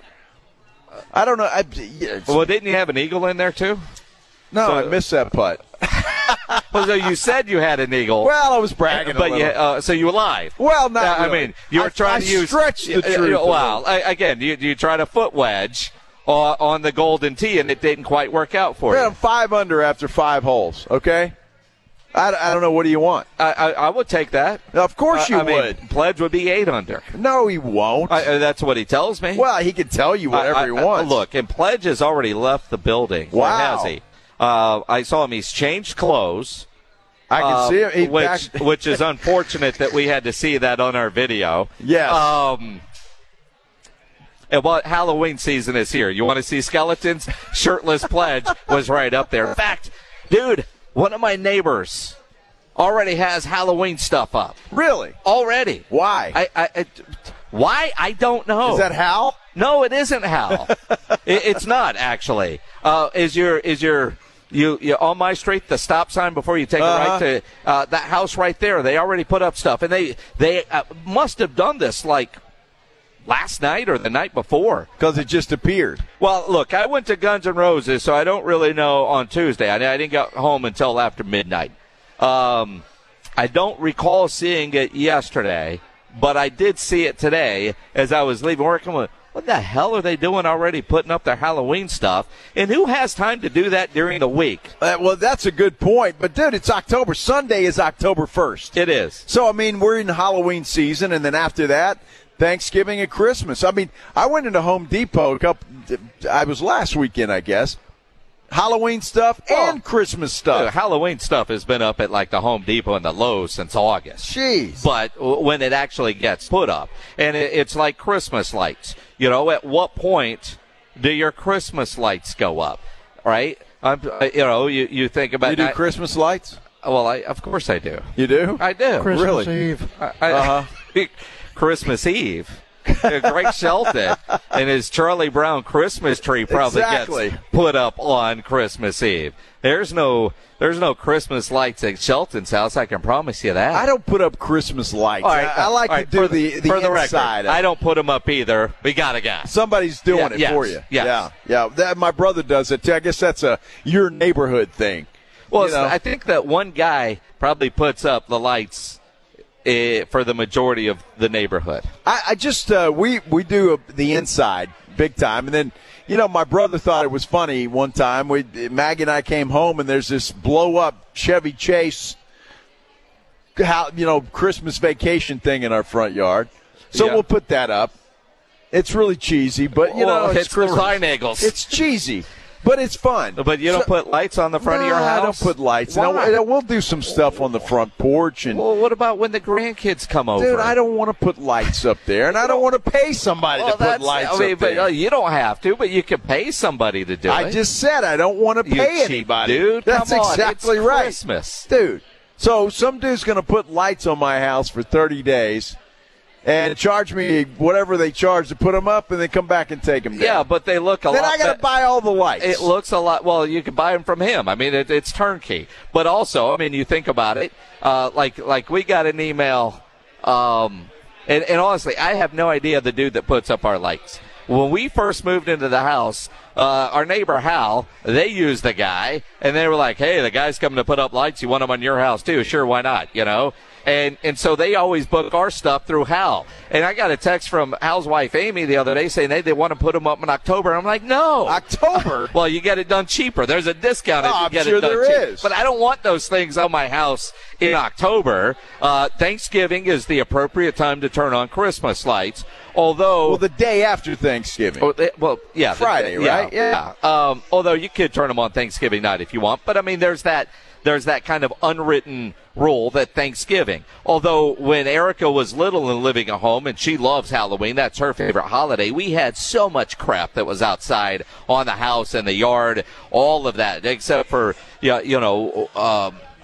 one time we had one of those big inflatables get knifed, so I stopped spending money on that. But I look at that, the amount of work that it takes to put all that stuff up, you kind of want to get more than a month out of it. So I could see the guy that has it ready the last week of September for October, so they get a full month's worth. Look, but if you're putting that stuff up October 15th, what's the point? Well, I'm just saying, who makes the rules? If I'm going to put that stuff, why can't we just leave it up all year round? Well, just leave it up. You don't have to turn it on. But leave it up. There's neighborhoods that allow that. And then there's neighborhoods like yours with an HOA that doesn't allow you. They don't allow your lights up? Charlie Hernandez on our YouTube says his wife put up Halloween stuff September 1st. His wife did it. Charlie didn't do it. Well, wow. I mean, let's be honest. Most of all the decorating crap our wives do. So if it were up to us, there wouldn't be anything out there. Now, once the calendar turns October, so up in our attic, there are sections. There's a fall Halloween section, then there's a Christmas section. Yeah. So I'm going to have to go up there and get all the fall Halloween stuff. Halloween stuff. Well, it's kind of. They're little pumpkins and, wheat straw and, stuff like that. You know what I'm talking about. I will have to go get out of the storage shed in the backyard all the Christmas stuff. And you worry about rats in there or anything? No. Snakes? Maybe snakes, but no. No, I'm just wondering, man. Thanks, man. Although they could be up in your attic, too. Yeah, I guess they could be. They could be it's up a in your harder attic. for them to get up in the attic, though. Yeah. But honestly, that's why I put them in the storage shed. I don't want to climb up in the attic. I don't mind climbing up in the attic. Yeah, you got that little ladder that pulls down. Yeah, I understand how ladders work. Well, but see, what you don't understand is you get those big old container things, right? Right, I've got those. And like Joanna has so many of those things, and then it was like, all right, if we're going in the attic, they got to be smart. They got to be able to fit it up the ladder and into the into the entry, right? And that's a pain in the ass. Oh, dude, it's an adventure. It's way too much work than it's worth. And the problem with all the Christmas decorations, I don't know about your house, but I'm going to assume that we all have this problem. Every year there's new things that are bought. Well, sure. But nothing gets eliminated from the Christmas stuff collection. So we just keep adding to the little whatevers and the this and the that, and so then there's another container, right? And the weird thing is, they know exactly what is in there. If you tried to just lose one of those container boxes, like, just throw it away. Like, she's not going to miss this one. She's going to know. She's going to miss it. Because all our towels are going to change. In every bathroom and in the kitchen, every towel is going to change. And then all of this stuff. All of these different things. It all happens. But I don't even have to guess. Maggie's got it written on the top of the thing, right on the box. Christmas, Halloween, fall. But it just says Christmas, right? But is there inventory of what's in that box? She knows exactly what's exactly. in there. Yes. I mean, the way it is packed, the way it is, you get in trouble for not helping, but then you get in trouble for helping because you're putting stuff in the wrong container. No, it's great because all I have to do is take it down out of the attic. Yeah. Maggie takes over from there, which is great. Yeah. I love it. I'm cool with that. But you don't get in trouble for not helping, even though she really doesn't want your help? She doesn't want my help. That's still newlywed She's stuff. made that very clear. There's going to be time where I'll put up the Christmas tree, right? Yeah. But, I'm not much for the decorating it. She does that. And you talk about that's another thing. How about the ornaments?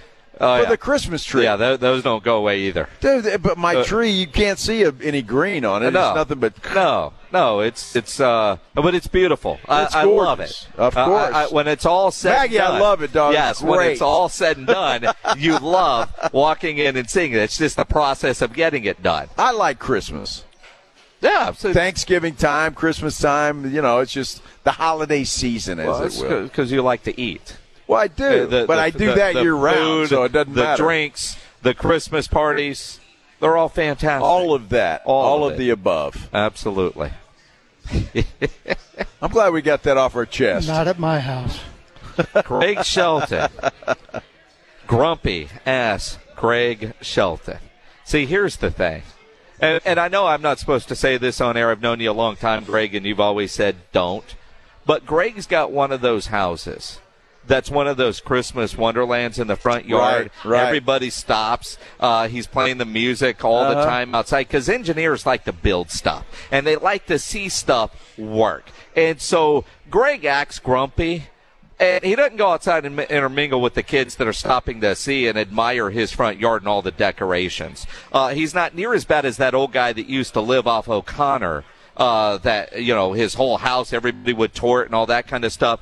But Greg has more stuff in his front yard and on the roof of his house. But it's more just the electronic stuff that he gets to play with. I could see Shelton, though, in a sleigh dressed up as the Grinch, and then poor Josie's out there pulling the sleigh. Well, I mean, he doesn't have to dress up as the Grinch. But I mean, because I remember one time going to Greg's house, and I was like, dude, I'm stunned.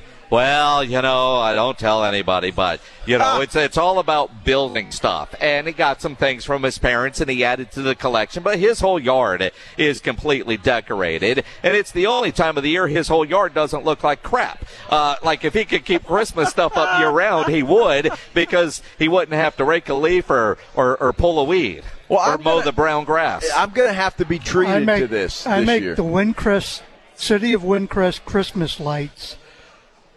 In comparison to my house, they look like a desolate parking lot. You would not have.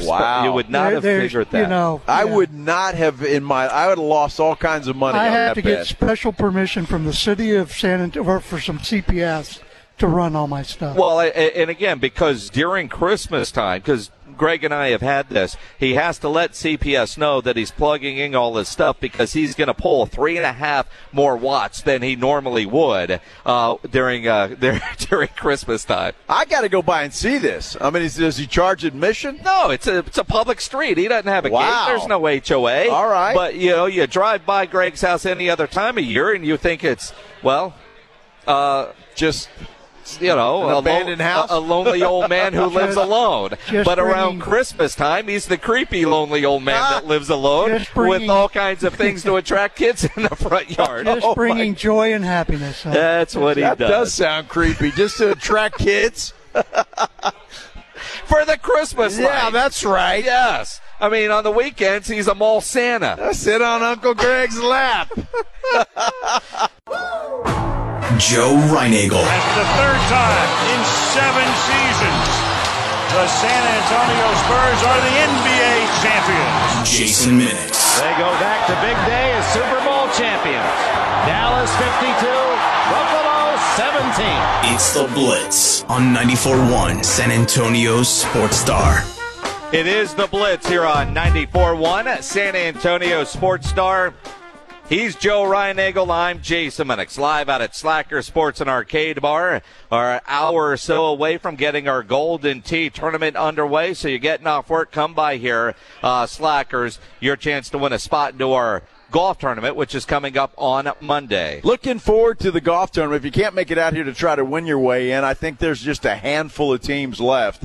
I think, at least earlier today there was. That could have changed by now. But go to our website, sasportstar.com, and click in there. If you can get in, you can get in. That's it. If it will take your money, then you're in. Because I do know, we were down to the wire, and then, stuff happens.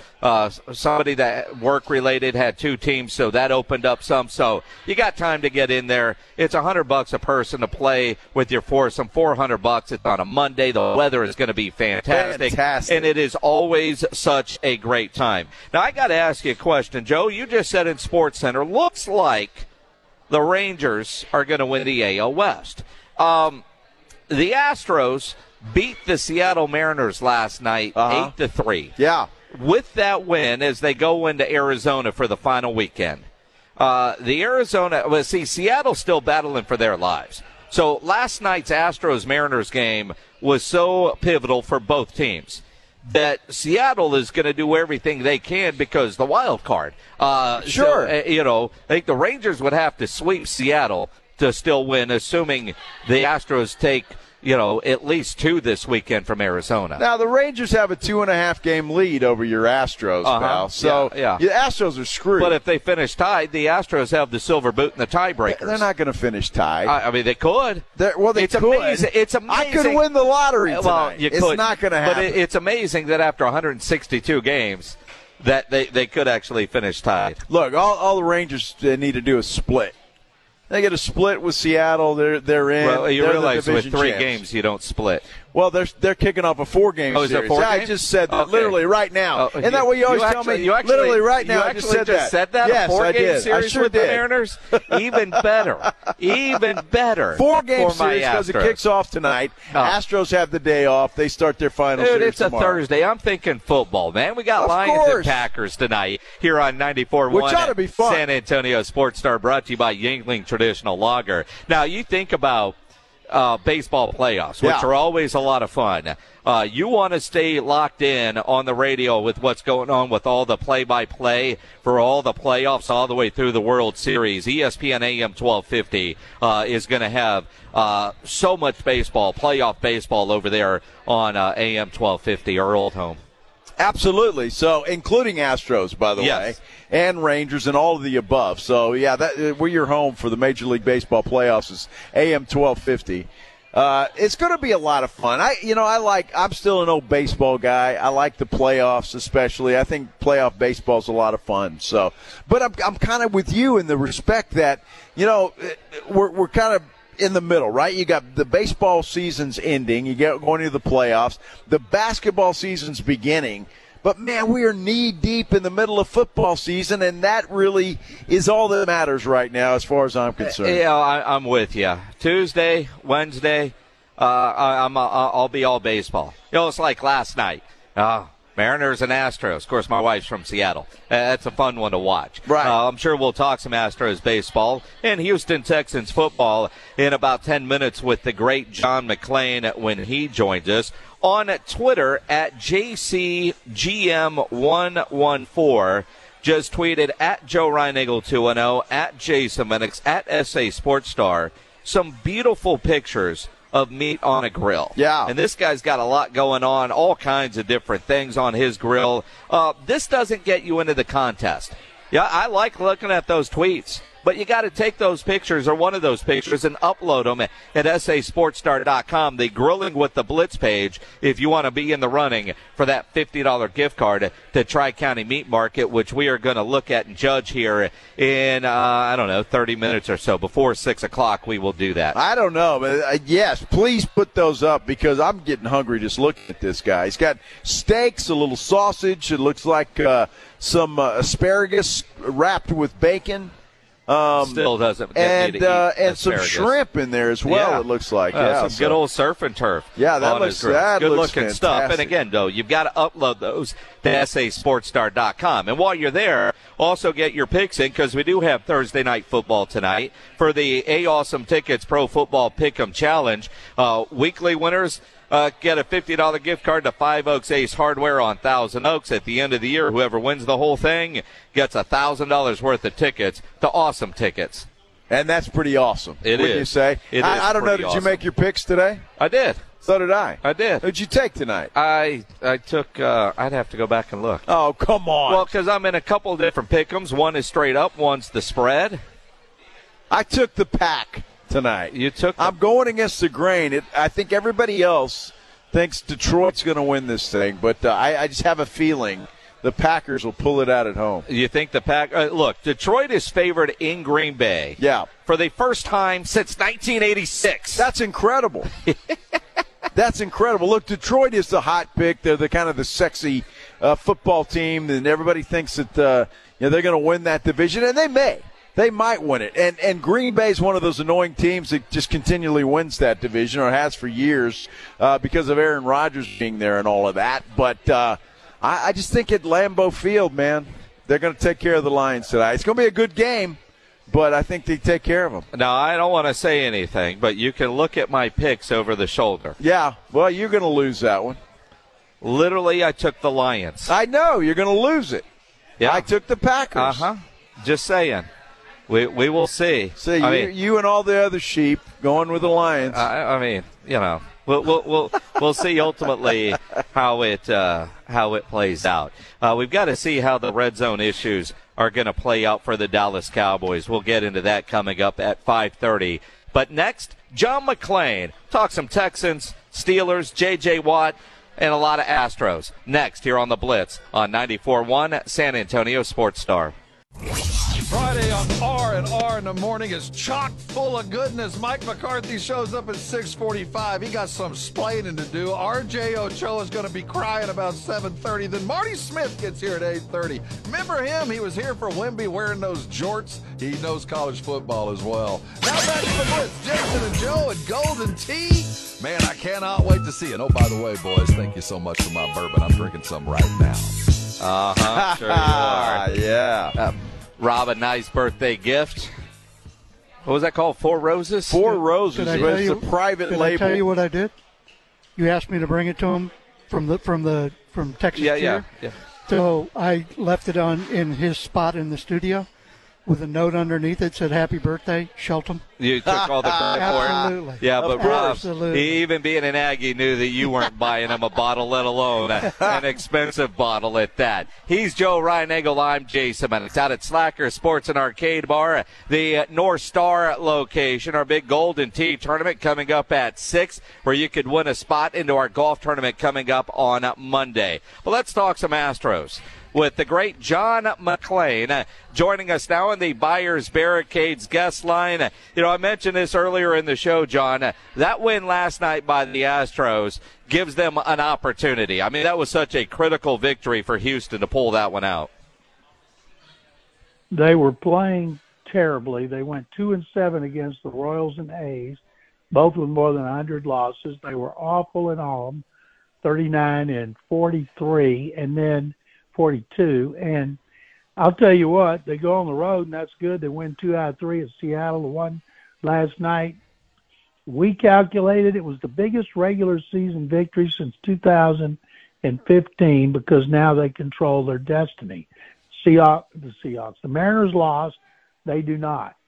The Rangers have a 2.5 game lead. They got 4 at Seattle starting tonight. I think Texas is going to win that division.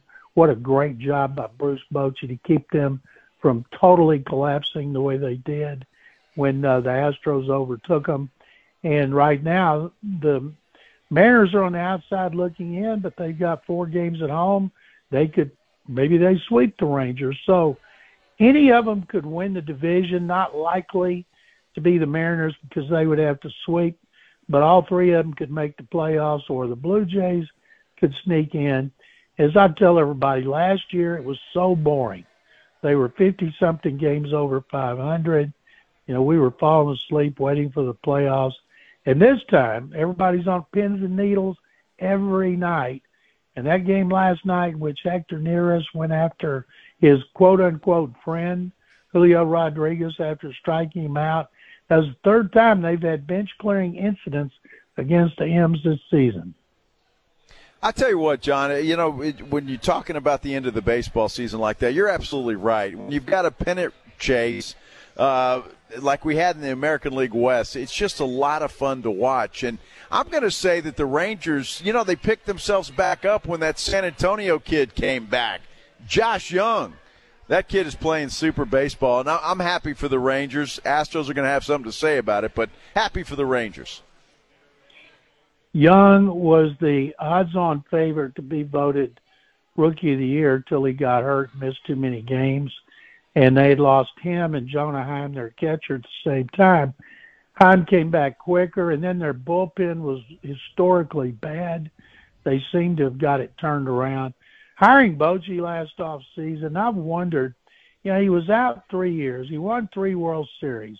Everybody thought he retired. Were other teams calling him and he said thanks but no thanks?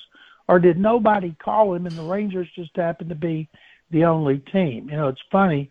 He and Scott Service, the Astros' primary competition, are former backup catchers for the Astros. And they're very popular when they were here. Both have done really good jobs. Bochy better than Service, but Service has done a pretty darn good job with the Mariners. So it's so much fun. It's so interesting. Mariners on the tiebreaker over the Astros. Astros on the tiebreaker over the Rangers. Rangers on the tiebreaker over the Mariners. It is just so balanced. It's interesting and fun, but excruciating if you're a fan. It's like it's a roller coaster.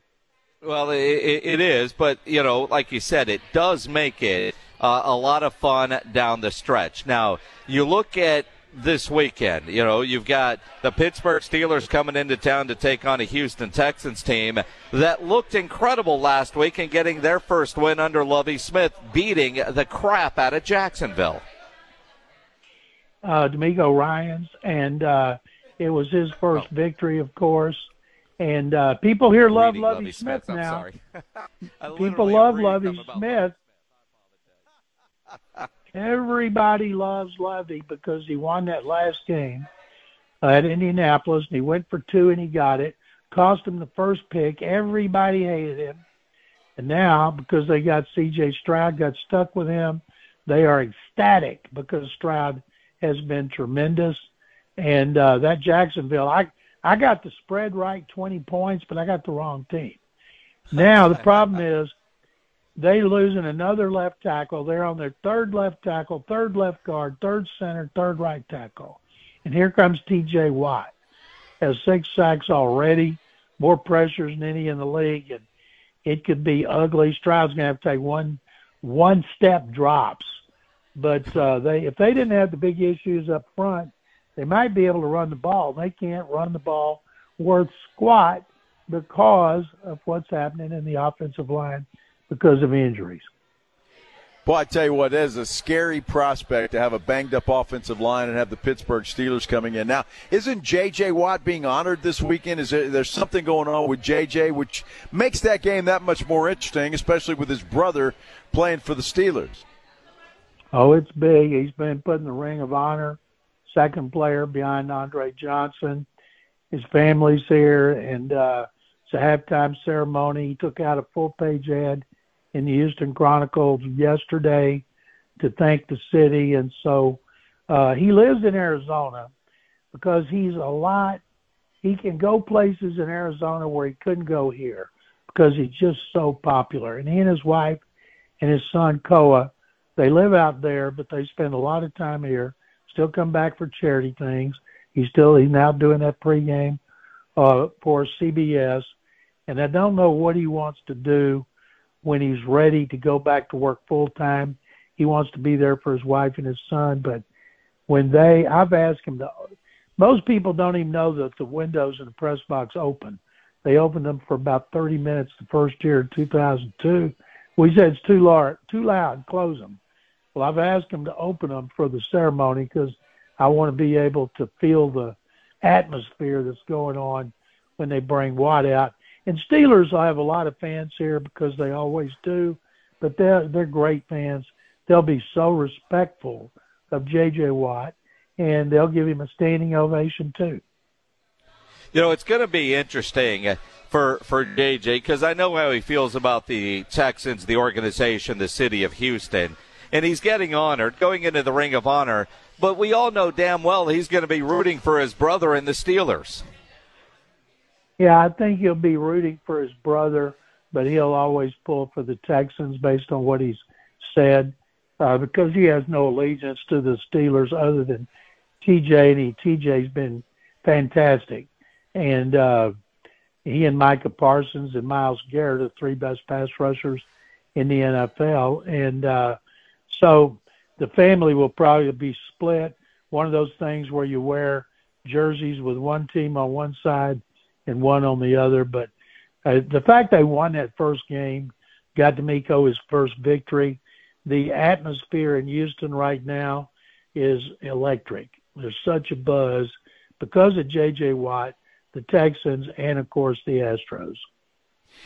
John, I was going to ask you that. I know the fans are excited, and we've got one here, James Pledger, who is our producer, and he's just been, on cloud 9 all week. But what about the team? What did that win do for those players in that locker room?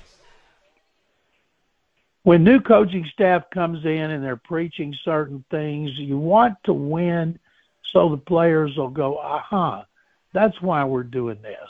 Now, you can see injuries. Last week they had 3 starters out in the secondary. They had 4 in the offensive line, 8 out overall, including their leading tackler, and they played great against the Jaguars. I was shocked. I just didn't think they were capable of that, considering this is the 3rd year of a rebuild, plus they had all those injuries, and they beat the Jags by 20 points. So people are believing, and seeing is believing, and they saw it now.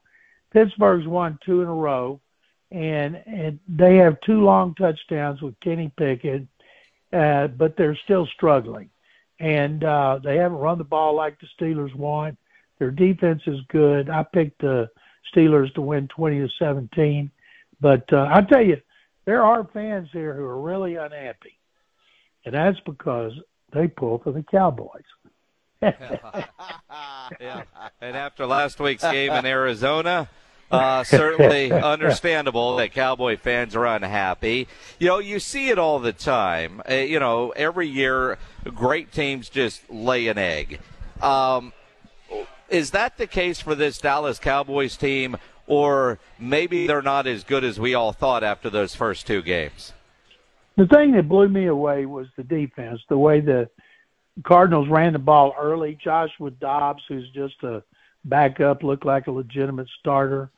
Sometimes it doesn't bother coaches, and they'll never say this.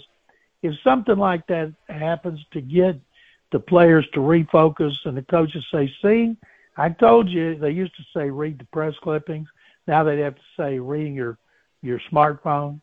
And I think that the Cowboys will come back and they will win big. And they're still a really good team. But I think all those fans, including a bunch in my family in Waco, they were ready to get Super Bowl tickets if they could have afforded them, which they can't. And now they've tried to be a little more realistic. John, that's a great point. I know you have to live with it. I have to live with one every day, too. And isn't that the way it goes with Cowboy fans? You win a couple of games, the Super Bowl down, then you lose one, and it's like, oh, no, here we go again. See, Joe's a Cowboy fan last week, not this week. He's one of those kind of Cowboy fans. Right. Joe's a front runner, in other words. Yes.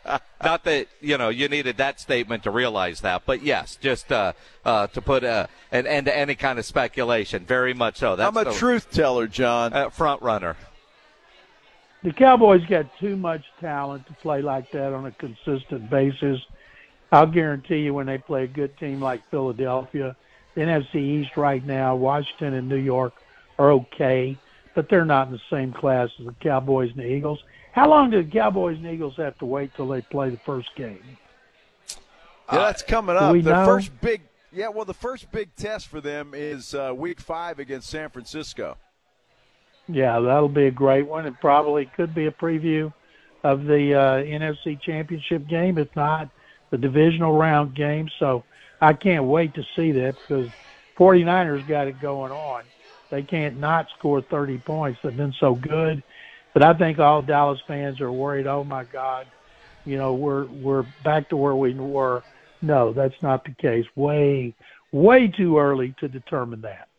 Yeah, and for the record, the Cowboys' first game against Philadelphia at Philly on Sunday, November 5th, and then the Eagles will be in Dallas on Sunday night, December 10th on Sunday Night Football. So nice. We've got to wait till November and December for those Cowboys-Eagles games. Speaking of watching multiple games at once, John, the Texans and Steelers play at noon. The Astros on the road at Arizona. That game starts Sunday afternoon at 2:10. What could be a very meaningful game. After the game, will the Texans allow post-game tailgating, if you will, so fans can watch the game in the parking lot, or is it just get the hell out of here, we got to clean everything up and move on? Yeah, they're not going to change their policy. And their policy is there's like an hour after the game, and you got to be gone. So if you want to watch the Astros, you're going to have to go home. And you're going to have to watch it there or go to a sports bar because they're certainly not going to keep their parking lots open. It's not their decision anyway. It's the company that runs the complex. They're in charge. John McClain, who's in charge and going to have to buy a lot of family in Waco tickets to the Super Bowl since the people in Waco can't afford it, but John can. He's on Twitter at McClain_on_NFL. John, enjoy the weekend. Go Astros. Guys, thank you very much. I've got Astros columns and C.J. Stroud column on sportsradio610.com, which is free. Thank you. Absolutely. Nice. John McClain here on the Blitz on the Buyers Barricades guest line, where they provide traffic control, rental, and sales for San Antonio and beyond. We're live out at Slacker Sports and Arcade Bar, the North Star location, gearing up for a Golden Tee tournament that will start at 6 o'clock. But Ryan Eagle and Pledger have a little head-to-head battle that we're going to get into next for bragging rights here on 94.1 San Antonio Sports Star. Joe Reinagel, Jason Minix, The Blitz on 94.1 San Antonio Sports Star. It is The Blitz here on 94.1 at San Antonio Sports Star. He's Joe Reinagel. I'm Jason Minix. Out at Slacker Sports and Arcade Bar, the North Star location. What's up, Jason? Joe's got the wireless mic, so now he's walking around like he's in a club. So you ready for the Golden Tee tournament? Pledge, you should pull up the YouTube on your phone so we can actually watch some of this, those that are watching at SASportsStar.com. That's a great idea. Since you have the link. Because Pledge and Joe, what's on the line here besides bragging rights? Well, lunch is on the line. That's what I was just told. Now, I'm not sure what kind of lunch that we're talking about, but I don't know if that's a Whataburger or is that a chicken fried steak with ketchup and gravy. I don't know. Anything like that could be. Well, it's not going to have ketchup and gravy, but I do like the chicken fried steak lunch. All right, so you guys are set up to play Golden Tee here at Slackers, right? Now, we're not going to take forever doing this. You guys have it all set up. Pledge, you picked the course just by spinning it and it landed. What course are we not playing here? Bahia. All right, where is that? Probably. Yeah, all right. Who's first? All right. Joe is up. It's a par 4, 451 yards.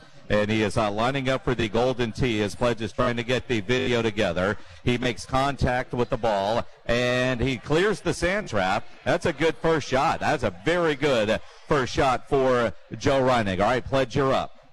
All right, Pledge. Yeah. I'm not sure what that is.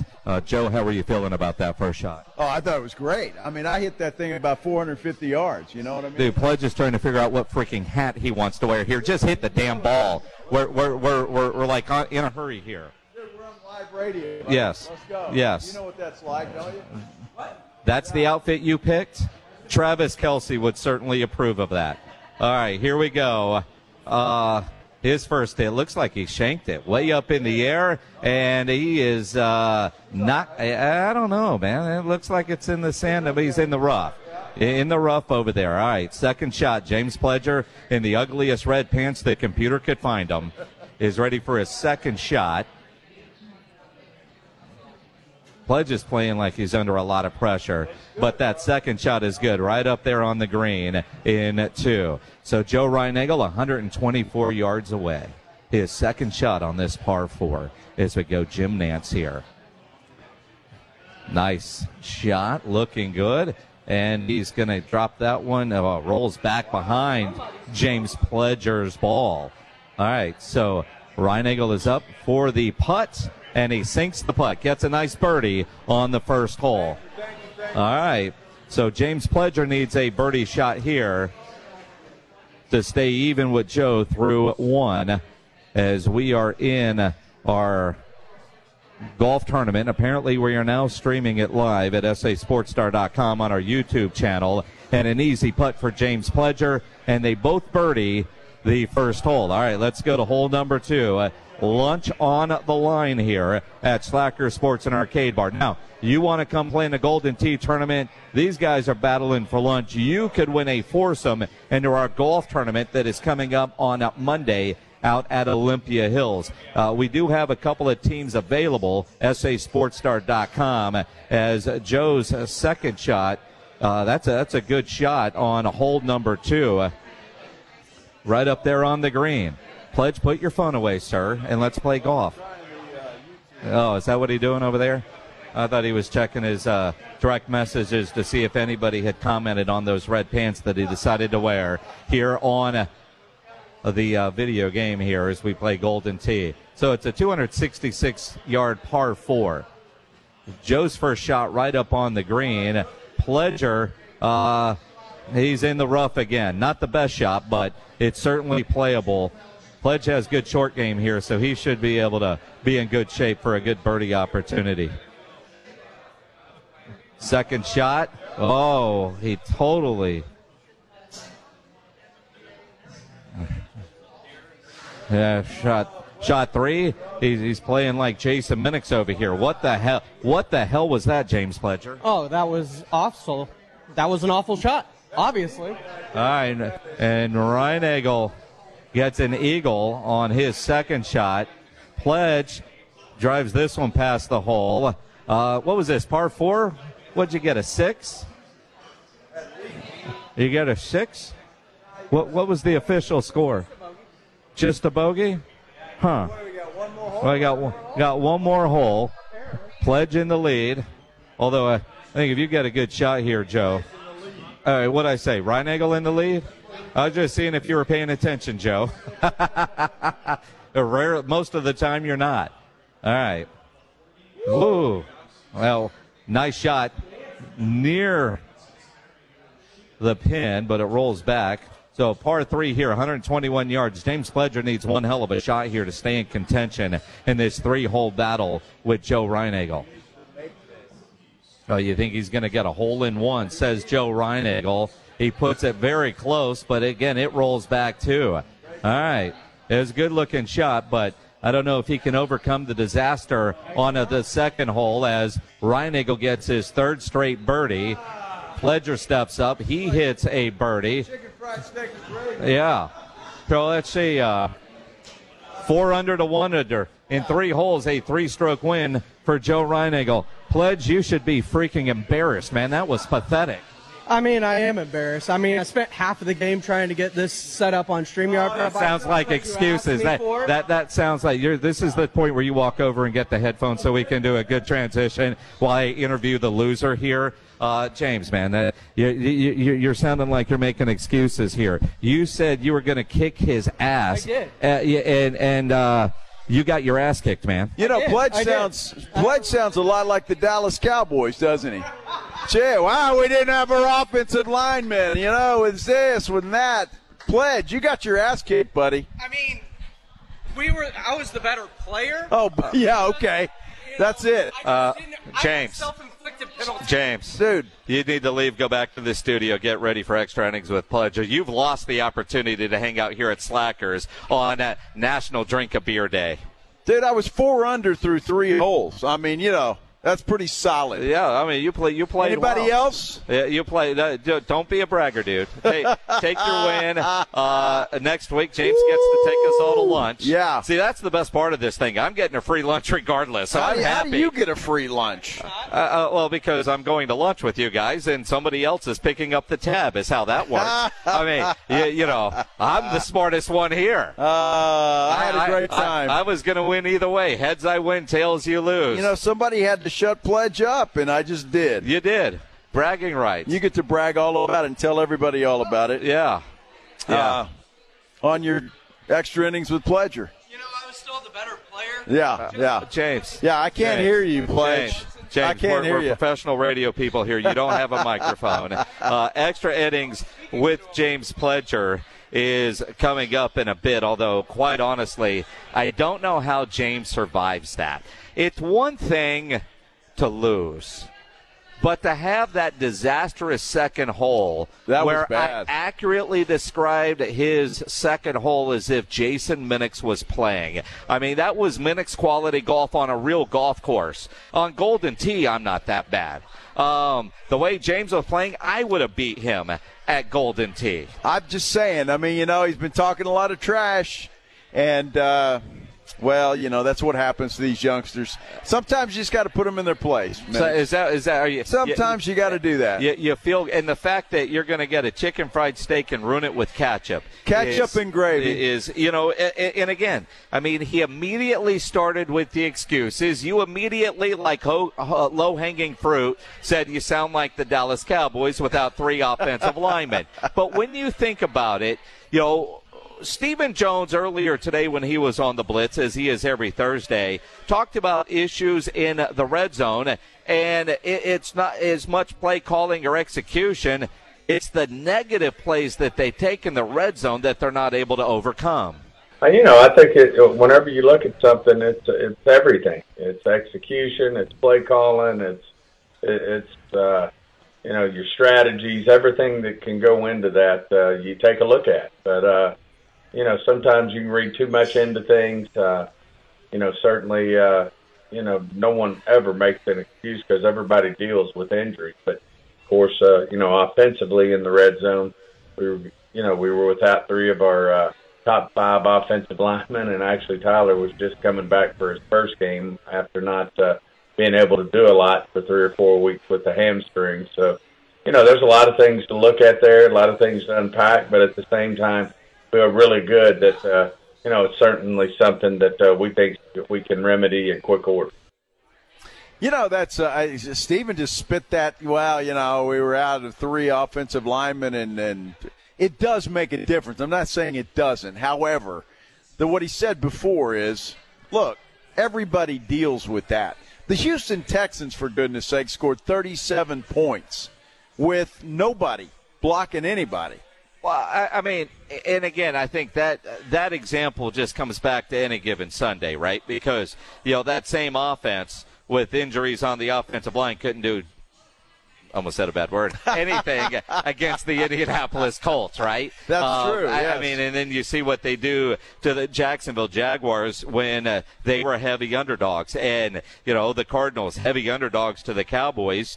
Pro athletes, they went out there and they made statements. And it's not just the 3 offensive linemen, too. I think, it's fair, reason, excuse. As he said, we're not making excuses. And, as soon as you hear that, you're about to hear one. Right. But reason or excuses. But also, you're without 3 offensive linemen, 2 of which are going to have gold jackets soon, and 1 offensive lineman that was playing his first game. So, you think about no preseason and you're getting in there. And again, it is an excuse. It's a valid one. It's a reason, but it can't happen. But it's interesting because, we've spent a week talking about whether it's the play calling or the execution, the maybe lack of trust in Dak.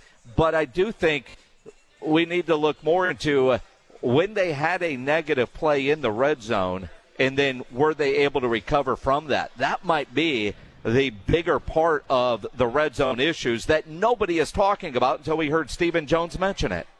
No?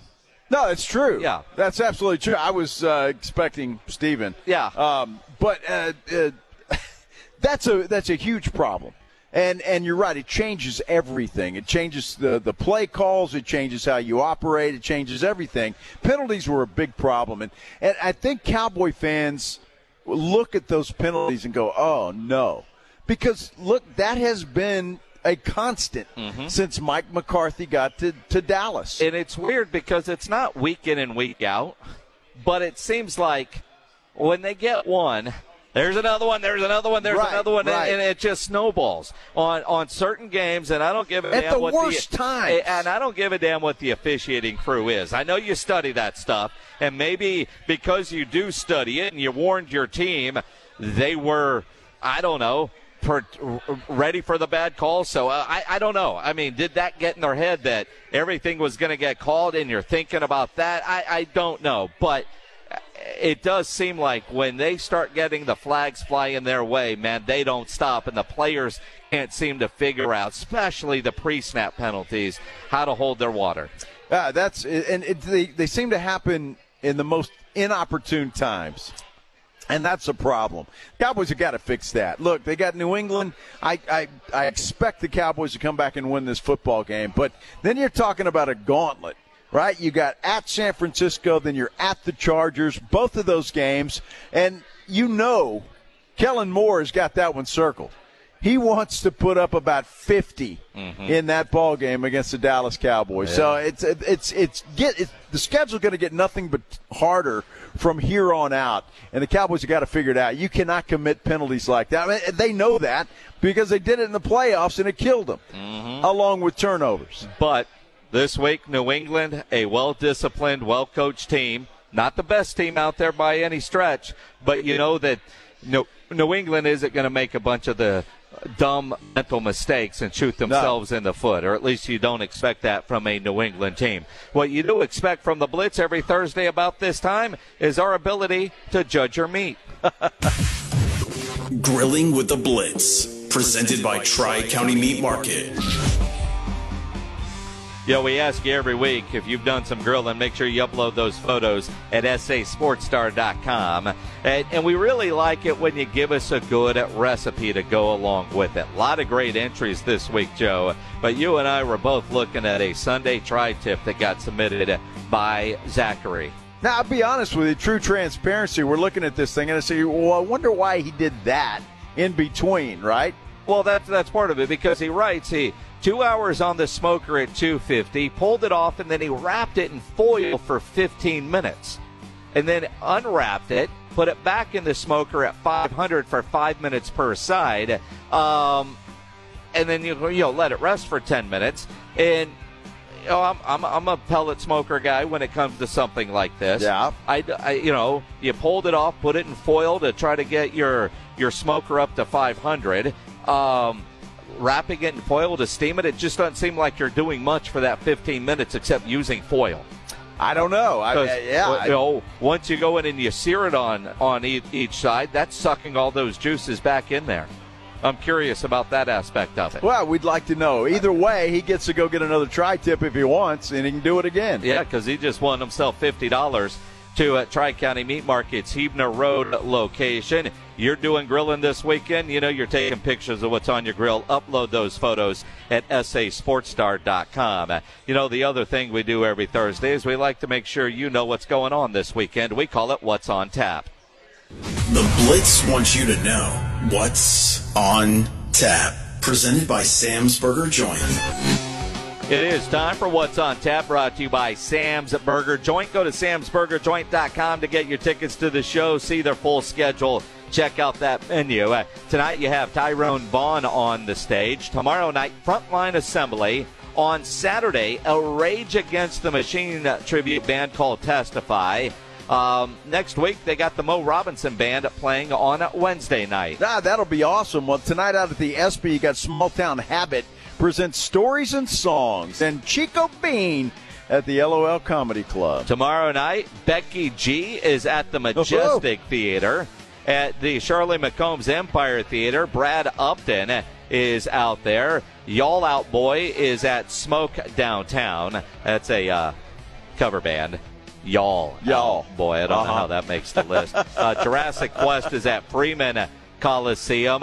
You also have Depeche Mode playing at the Moody Center on Friday night. Lee Bryce is out at Floor's Country Store. Lee Bryce, big-time country singer. We gave away an autographed guitar last week when we were out with our friends from Yingling. We did, and so enjoy that.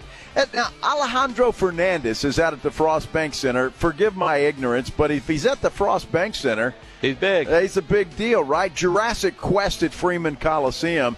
What else do we have here? We got Daly and Vincent at the Charlene McCombs Theater. Floor's Country Store on Saturday night. Colby Cooper. And then you always go out to Green Hall for a little good country music. Brandy Clark and Lori McKenna. On, so where are we at? Sunday. Let's see.